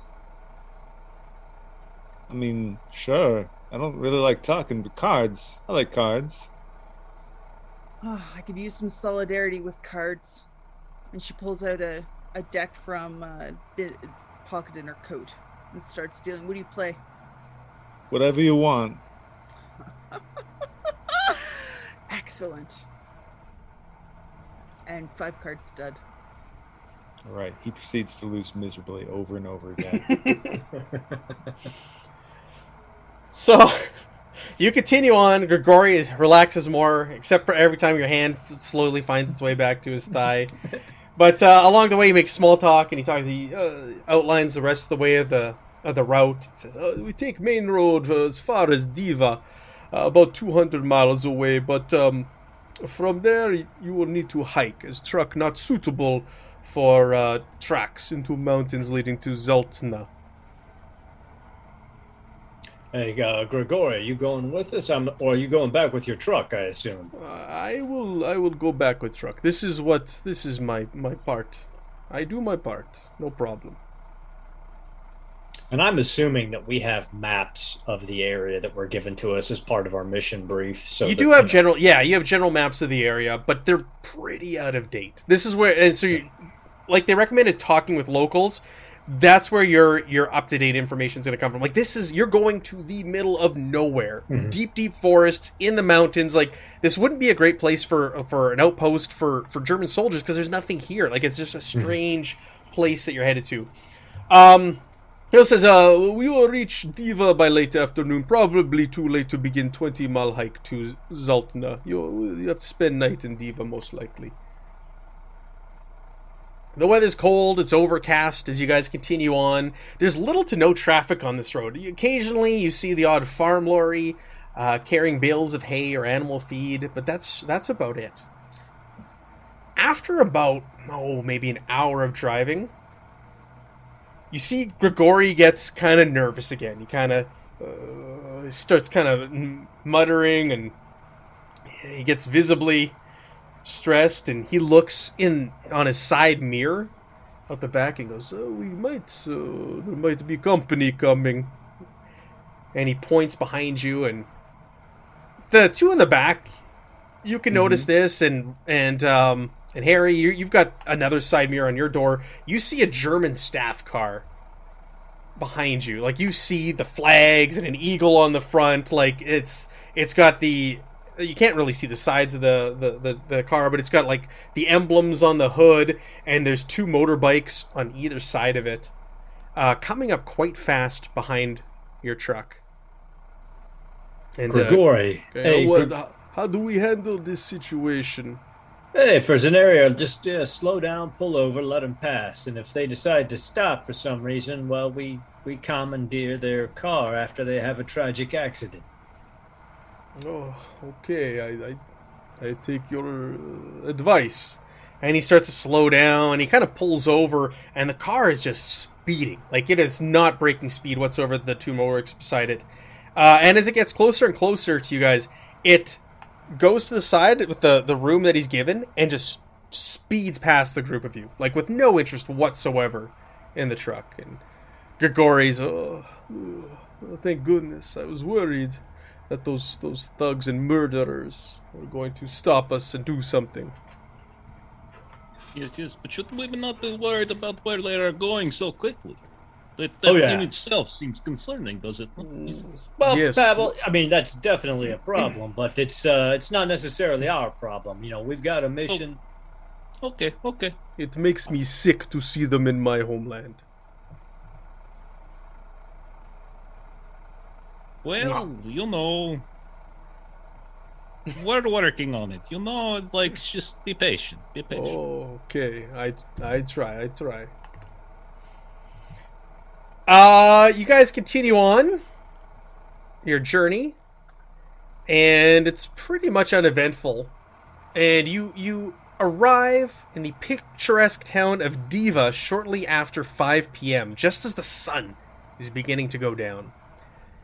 He goes, I will park Lori, and for night, just outside town on the other side. In morning, you come and begin hike to Zaltna. But I will keep watch for the night, okay? Just in case. No problem. Is that is understood? I will wait here for you while you continue to Zaltna. I will not go back. I don't like the presence of Germans here. This does not bode well. I hear what you're saying, but you need to sleep too, brother. You need to make sure you get your rest. I will sleep tomorrow after you have left on your journey. You're very brave. We will not forget you. We would not have gotten this far if not for you and your quick thinking. I appreciate it. Have you organized a place for us to stay for the night? Like your warehouse back? Unfortunately, I don't have contacts here. That is why we park on other side of village, out of way where someone won't see us, and we sleep in back of truck. That makes more sense anyway. It might be chilly, but we'll get by.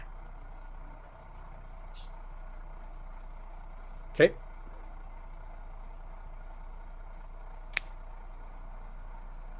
Alright, so you guys set up for the night, you make some meals, you've got your rations, you've got your gear, you do your best to hunker down and sleep in this terrible cold.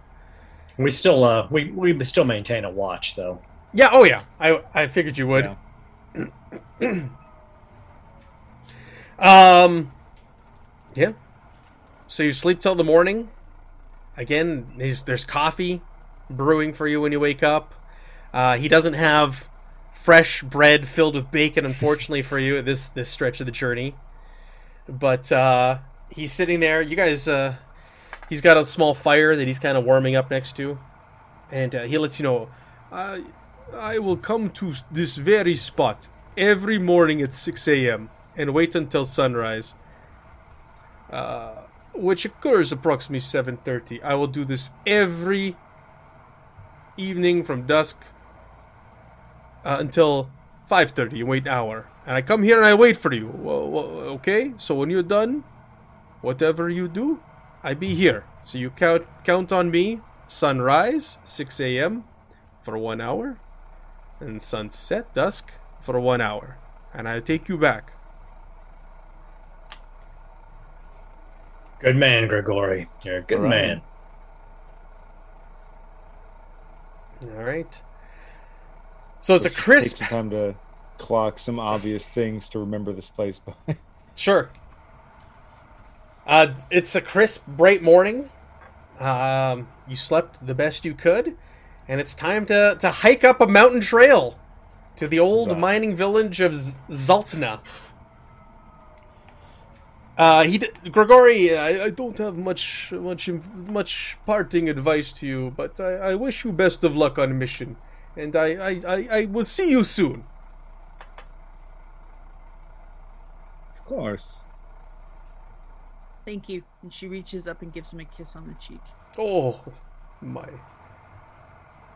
Yes. You can ride next to me on way back. Not strange, not strange, Pavel. I'm standing right here. It's very rude. I'm just very. No, it's fine. It's okay. No, he's probably talking about Hammer. Don't take it personal. No, he was talking about me. He was very rude to me throughout it. I can say, be honest now, not that we are out of car. He was very dismissive and rude, but that's fine. I just made sure that, we didn't die because of things I noticed and made sure we made it. But that's fine. He could be dead because of me. Anyway, let us go. I mean, clearly he was just intimidated by your presence. He felt emasculated. You know? No, that is not true. No, terrible I liar. think Jonathan says very smart thing here. I mean, with a man with a face like that, he cannot be wrong about this. Yes, look at him. As you squeeze his cheeks. What did you dream about last night, Jonathan? Anything I should be aware of? Anything strange? Something Actually- with gummy bears, perhaps? I haven't had any dreams since, well, for about a year. I don't dream. I just lay down, it's darkness, and then I get up. Oh, well, that is not good at all. Oh, no. That is very bad. If you never... Oh, dear, I have so much work to do with you. Good thing we have plenty of time.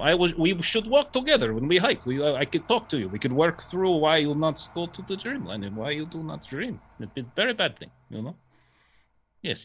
You two walk together. Jonathan and I will walk in front. Jonathan, after you.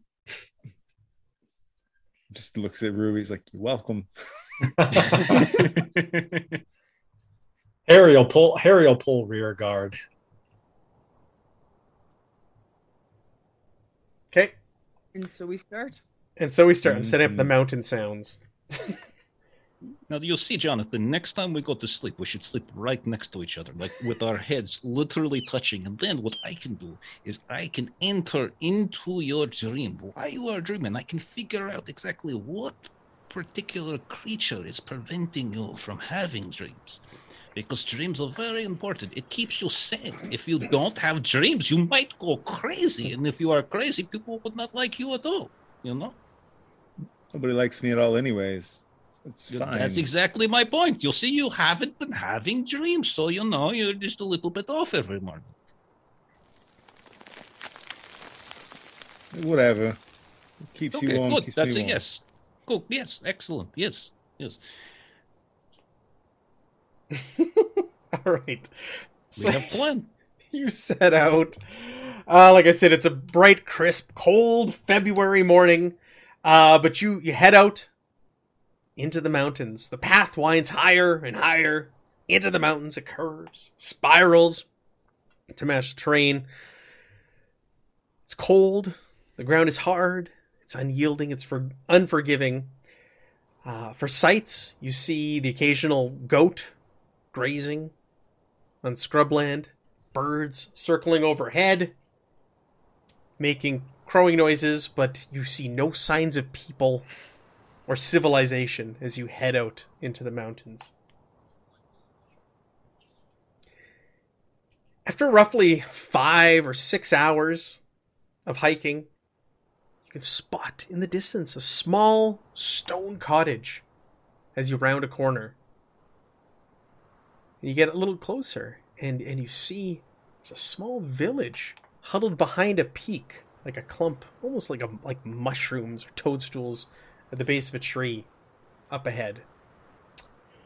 Everybody make me an insight observation test, difficulty of 1. As you see this village in the distance.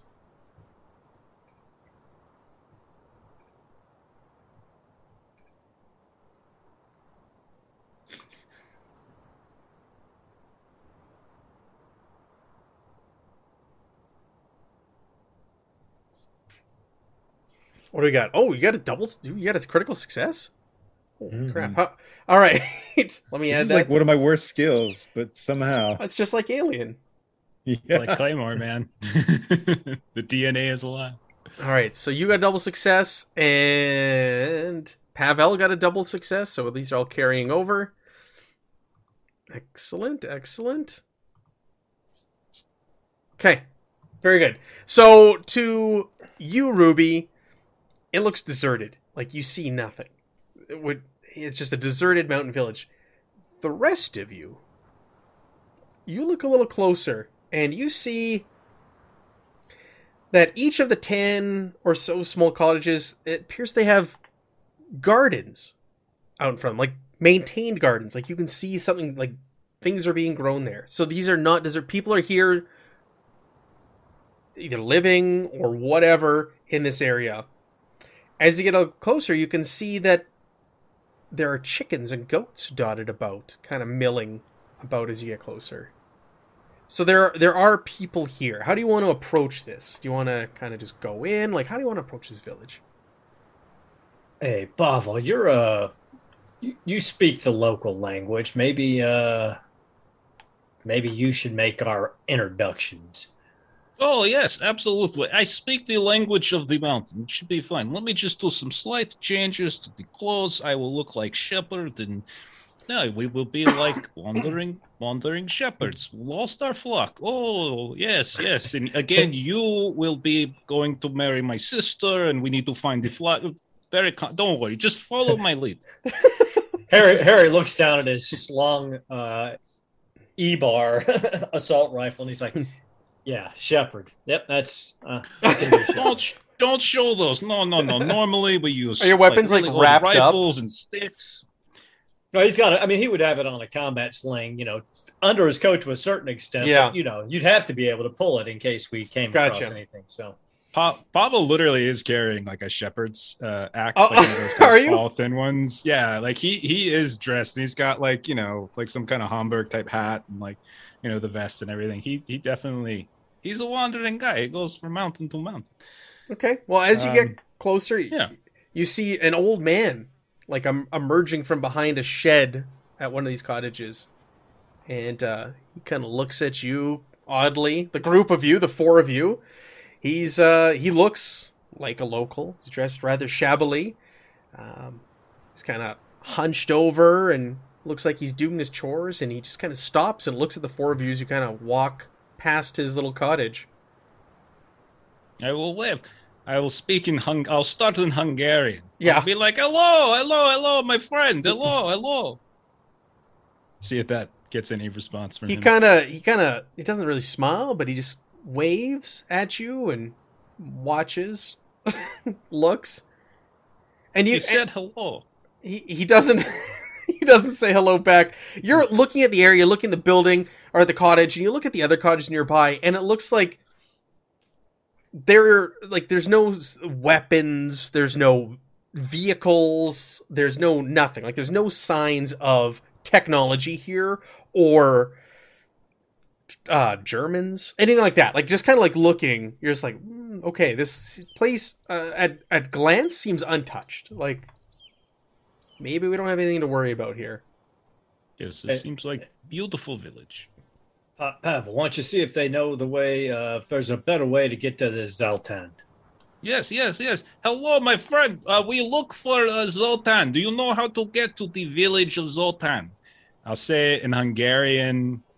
Then I'll like try some Russian, some Hebrew. I'll go through all the languages that I have. Just the whole gamut. I'll speak in Marmot. He'll understand the Hungarian, like, and he'll speak broken Hungarian to you. And he says he points to like the center of the village. He goes, Darius, he help you. Yes, there's someone in town who can help us. A man called Darius. He can help us. Yes. No, thank you, my friend. You are very helpful. Very much appreciate. He holds his hand up in acknowledgement, and then like kind of hunched over, turns back around, and goes back to like putting seed down for his chickens. Yes. They're Ruby, this is just like that village where I found Gregor. It's perfect. It's idyllic and wonderful. Perhaps we might find school child here that is rodent. This should be wonderful. Let's go find this Darius. Sure, you guys head in.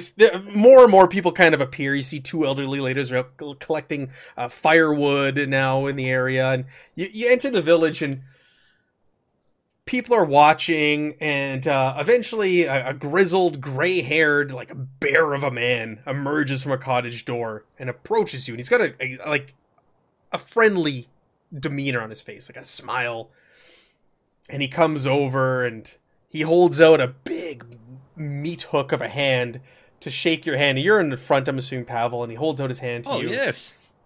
And Natural-born leader. And he speaks in Romanian. I will speak in Hungarian to him. I really He doesn't really understand, and then he switches to German and greets. Oh, hey, yes, I know German. Perfect. Yes. My friend, My name is hello. Darius, good to meet you. What brings Darius, you I to am the Pavel. village? Oh, it's a very long story. It involves my sister. She was kicked by a mule, but fortunately I have her fiance. But that is long story. We should not talk about. We have business. We're trying to get to village of Zoltan.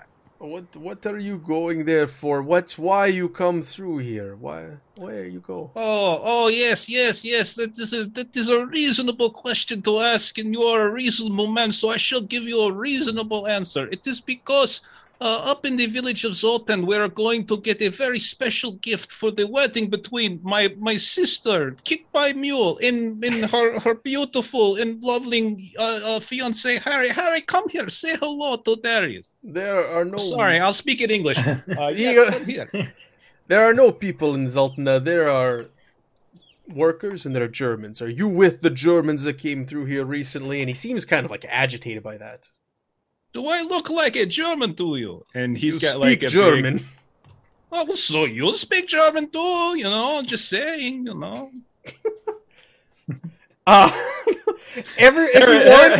Harry looks at Pavel and he's like, "What are you getting us into?" Oh no, it's great. This is great. I'll tell you later. It'll be wonderful. None of you understand what's being said, but you can tell the two of them are communicating. He goes, I don't know you. You with those Germans that came through here before. Those are the only ones interested in Zaltna. No. There are other people interested. Those who, want to stop the Germans from doing their hanky-panky. That's what we are here for. Why don't you go ahead and make me an insight plus persuasion? Insight plus persuasion. Are you good at this? Yes, I am fantastic at this. Difficulty at 2. You have 2 momentum. I will spend both of those momentum, please. You actually would have to spend 3 momentum to get 2 dice. Oh yeah. Isn't that 1 I- for 1 in this one? Nope. Oh, yeah, that's right. He's right. Oh, Yeah. 1 for the first one, 2 Gotcha. for the second one, 3 for the third one. so 1 All right, I'll momentum just you're gonna spend?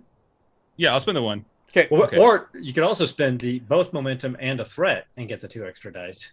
I can always do like a. Can't you use something for a reroll too? You can Is use it one of fortune? your fortune Yeah. for a reroll. Worst Or you case can use a scenario, fortune to get an automatic crit. Or I Oh, could just 2 crash the success. roll like this in your face, Matthew. He looks at you and he puts his hand in his beard and he kind of thinks. He goes, All right, I you, pull the tufts you- of my mustache. you Oh, do not so we seem both like- have facial hair. you have trustworthy face. You do not seem. I do not believe you are with the Germans. Please. Come into my home and we can talk. Warm up. It looks like you've been out in cold for a long time. Yes. He says we can go inside. We can warm up, but we cannot shit inside his house. Though he's very, very specific for that. I don't know why. It's very confusing. Sorry about we have different rooting interest in local soccer teams. Why? Inside, go. Where are you from that has to be like cleared every time you go someplace? You know, What's when wrong you are, with you? I travel very frequently in different mountains, and there's not many toilets, so it's confusing sometimes. When you get back in civilization, you have to click switch. Not always easy. So Matt, yes. Pavel, you definitely you terrify me. I just want it's got to be put out there. You are definitely a terrifying human being. Yes, I know. Inconspicuous. Yes. Sure, yeah, that's what I meant. Inconspicuous. Yes. Okay, so he brings you into his cottage. He welcomes you into his kitchen. He please take chair. Let me throw logs on fireplace, warm you up, and he makes you all a hot drink. It's not tea, it's not coffee. It's just like a mix of like things that they've picked out there. It's like a tea that they make of things that grow in the area. This is special brew. If you drink it, you will have vision of who you will marry later in life. That's all right. I already know I'm marrying your sister. Oh, yeah, there he is. Oh, that makes me so happy. Brother-in-law.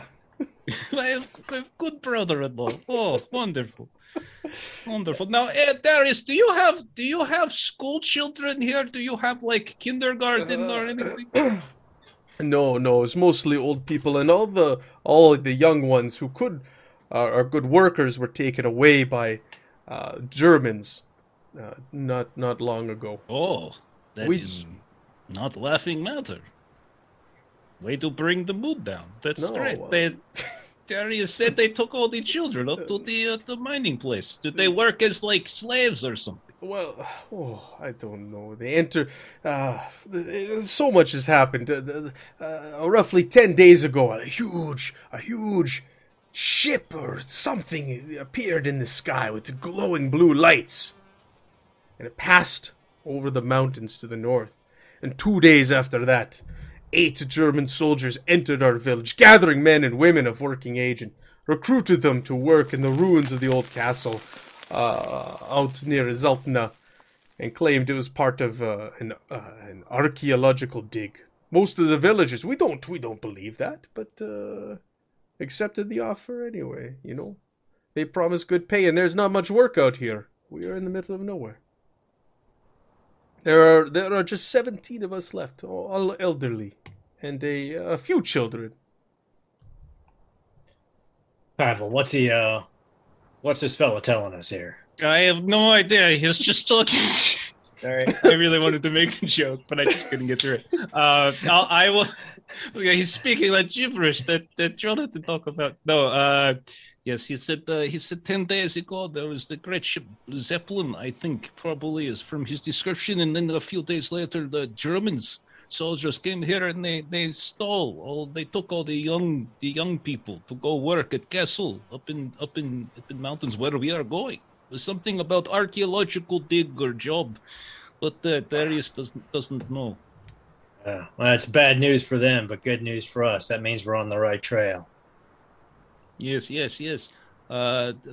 Now, Darius, is there any more you could give us? Were was it violent? Were there people? Did they say any other specifics? It's not violent, but nobody's returned. People go, they not come back. There was one young man by the name of Eddie, and he declined, and he went to go investigate over at the castle, see what they're doing, and he has also failed to return. Perhaps you go to castle and find out where all of our young ones have gone and what they are doing with them. Yes, I will. Yes. He wants us to go save their younglings. He says there was someone named Eddie who went up the hill to look for them too. He has not returned. He is very insistent that we go save the people of his village. He's being very pushy about it, but I think he's in the right, more or less speaking. Tell him if he can help provide us a better map and a layout of the area and maybe some provisions, we'll see what we can do about shutting this German operation down, and then maybe his people will come back. Okay. Hey, Darius, you got one of those maps things of the locations? We need maps. I could draw. I'll translate. I could draw you a map to go there. Also, I know the castle can only be reached by foot, and I know of an old hunting trail I can point you towards, and maybe you can go there unnoticed. I make maps. Darius guy is like the perfect guy for us to talk to. He has so much information. He's got like hunting trail we can take. It's going to be great. He's not going to take us. He's going to show us Just- because we're the heroes. Just, yeah, but he kind of interrupts. He says, "But please, one thing. Don't bring war here to my village. Please, don't endanger any of us. Promise me that, and bring my people home." Oh, no. Look at the faces of the friends I brought with it. Look at the Harry, look at the Ruby. Ignore that one. That's fine. He was kicked by mule as well. It's very strange. Very coincidental. No. No. I mean, maybe, but preferably not. Probably. Things happen. Oh, very good, very good. It is late. You cannot make the trek tonight, but you can stay in my home. You all have beds here, and you can stay with me, and you can have a good night's sleep before heading out. He says we can stay and I can sleep head to head with Jonathan. Do you have more questions for our new friend? Pavel, I have got nothing. Pavel, can you directly translate for me? Oh, of course. I will do 100% perfect one-for-one translation. I appreciate that. So I'll go and I'll sit beside Darius and I'll take his hand and I'll be like kind of point to Pavel and myself and then to him, indicating that he's gonna translate for me. Be like, thank you very much for letting us stay in your home. It's great German. Oh wait, no, it's German. Yeah, it's I German. forgot we were doing German. I was like, I don't know what. It's German. A very interesting dialect there. Sorry, I was clearing throat. Yeah, I was clearing throat. Yeah, I will perfectly translate. Yes. Sure. This is my first time abroad, and to be honest, I am a little afraid. Is it possible to tell me a bedtime story? Tell me a story of your village and the castle and how everything came to be here.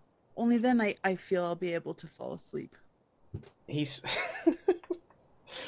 goes, are you translating that perfect one for one? Yeah, I say at the very end, like if he's giving me a weird look, I'd be like, no bullshit. She really said that. That wasn't me this time. She's so pushy. He goes, perhaps we get Mother Miar here, and she's the oldest woman in the village and collector of stories. She can tell you tale of Castle. History of Castle is very interesting. But I don't know if you will get much sleep after that.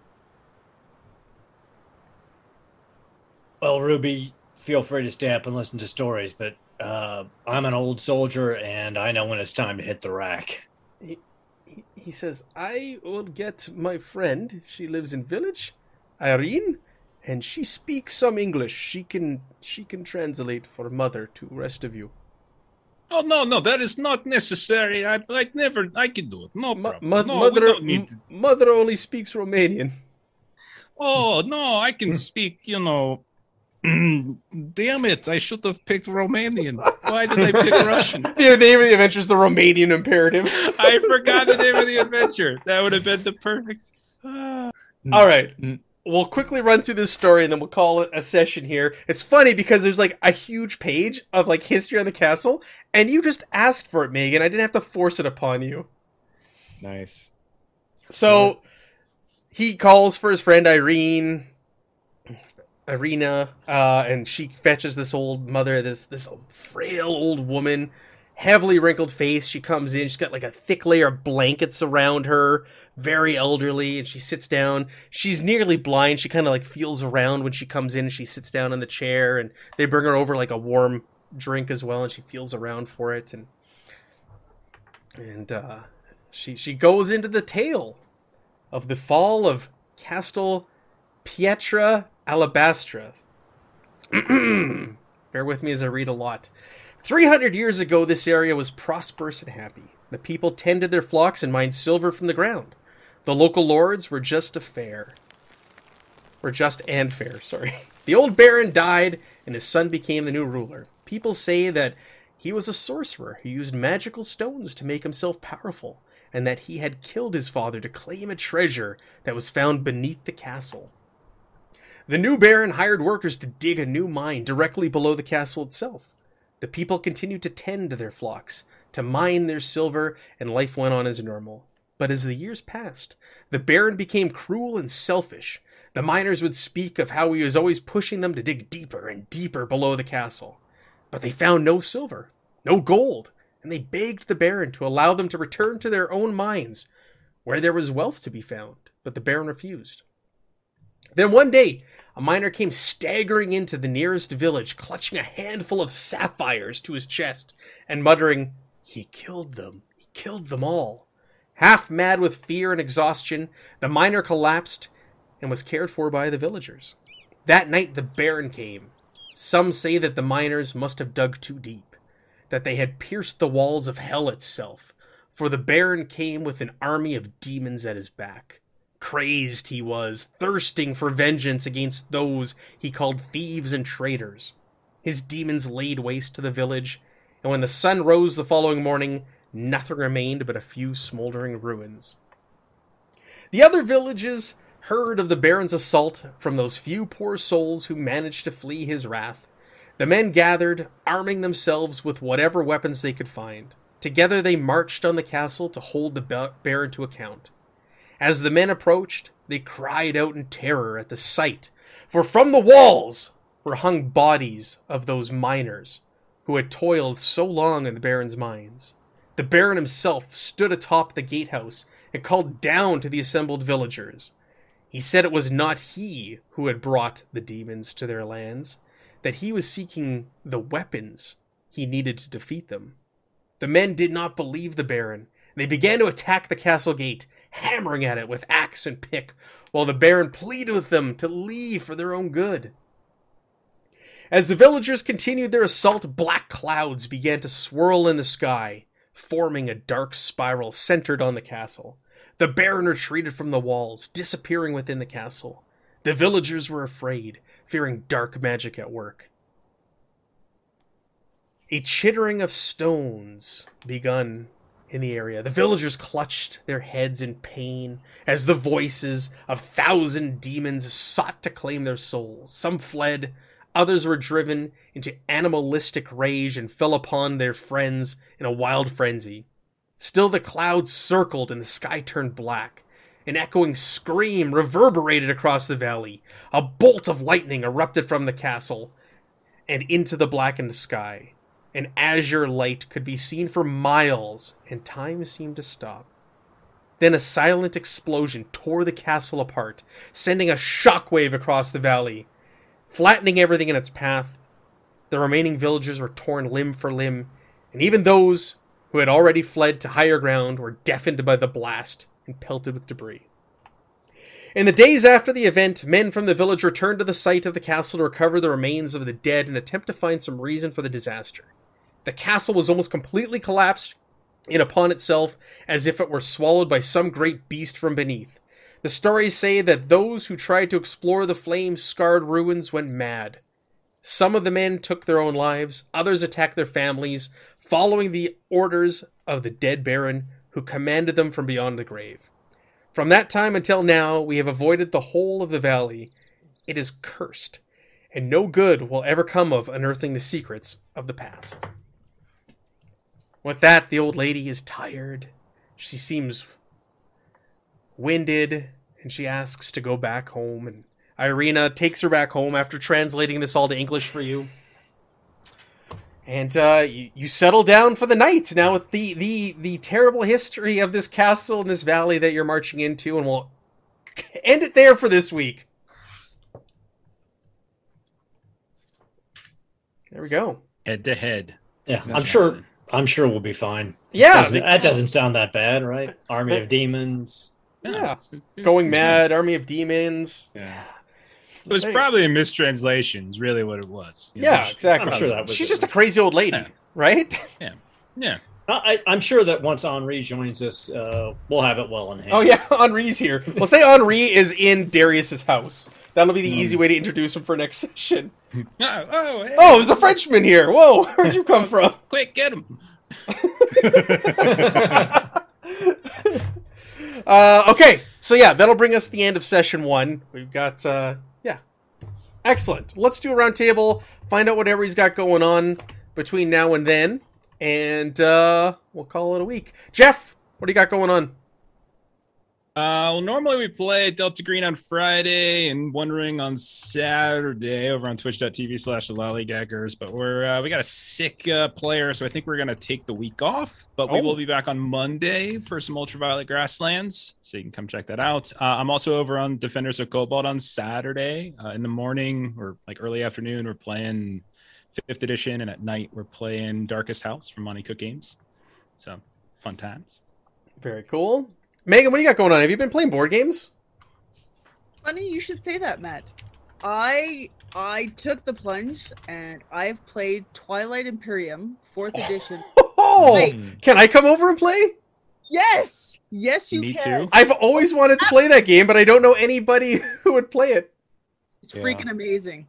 It's freaking amazing. It takes forever, and you have to have the expectation that it's going to take you like 12 hours to play. Yeah. But man, with some good snacks, it's fantastic. Seriously, let's talk afterwards. I really want to play that game. Okay, absolutely. That's awesome. I bought Hero Quest and played it with my son for the first time this past weekend, and he loved it. So we're going to make our way through the campaign, and I bought the 2 expansions, and we're doing Hero Quest. Awesome. Very cool. Nice. Aaron, what do you got going on? Next Wednesday on Garblag Games at, I want to say, 9 p.m. GST, we'll be starting Lex Arcana. Ooh. Lewis is going to run a group of us through Lex Arcana, so that should be a fun mini campaign. And then Thursday, I'll be back same time, 9 p.m. GMT for the other Modiphius 2D20 game that we're playing right now, a little bit of Dune with Siege Abikat. And then Thursday night, I'll be here. For more Actun. And Jeremy, what do you have going on? Could be hanging out with you awesome people. I'll do some Ultraviolet on Monday with Jeff there. We'll do a little Pathfinder on Defenders of Cobalt on Wednesday night, 9 Central, and then, hopefully punch some Nazis next Thursday. Yes. Yeah, I think we're getting close now. I think we're getting close to the Nazis to punch. Yeah. I feel like someone's going to get punched next time. It might not be Nazis. Yeah. It might be a friendly Hungarian. Oh, I was going to say the dream takes us. It's going to be Evan. That's who I thought you were talking about. Just saying. All right. Yeah, and I'll be back next Thursday because we don't have Alien next week, and those are the only games I've going on right now. So yeah, I'll be here next Thursday, same Actun time, same Actun channel for more Cthulhu. Thanks to the players for playing. Thank you to Modiphius for supplying Garblag Games with copies of this new game, and thanks for everybody who joined us. Hopefully you had a good time, and we'll see you next Thursday.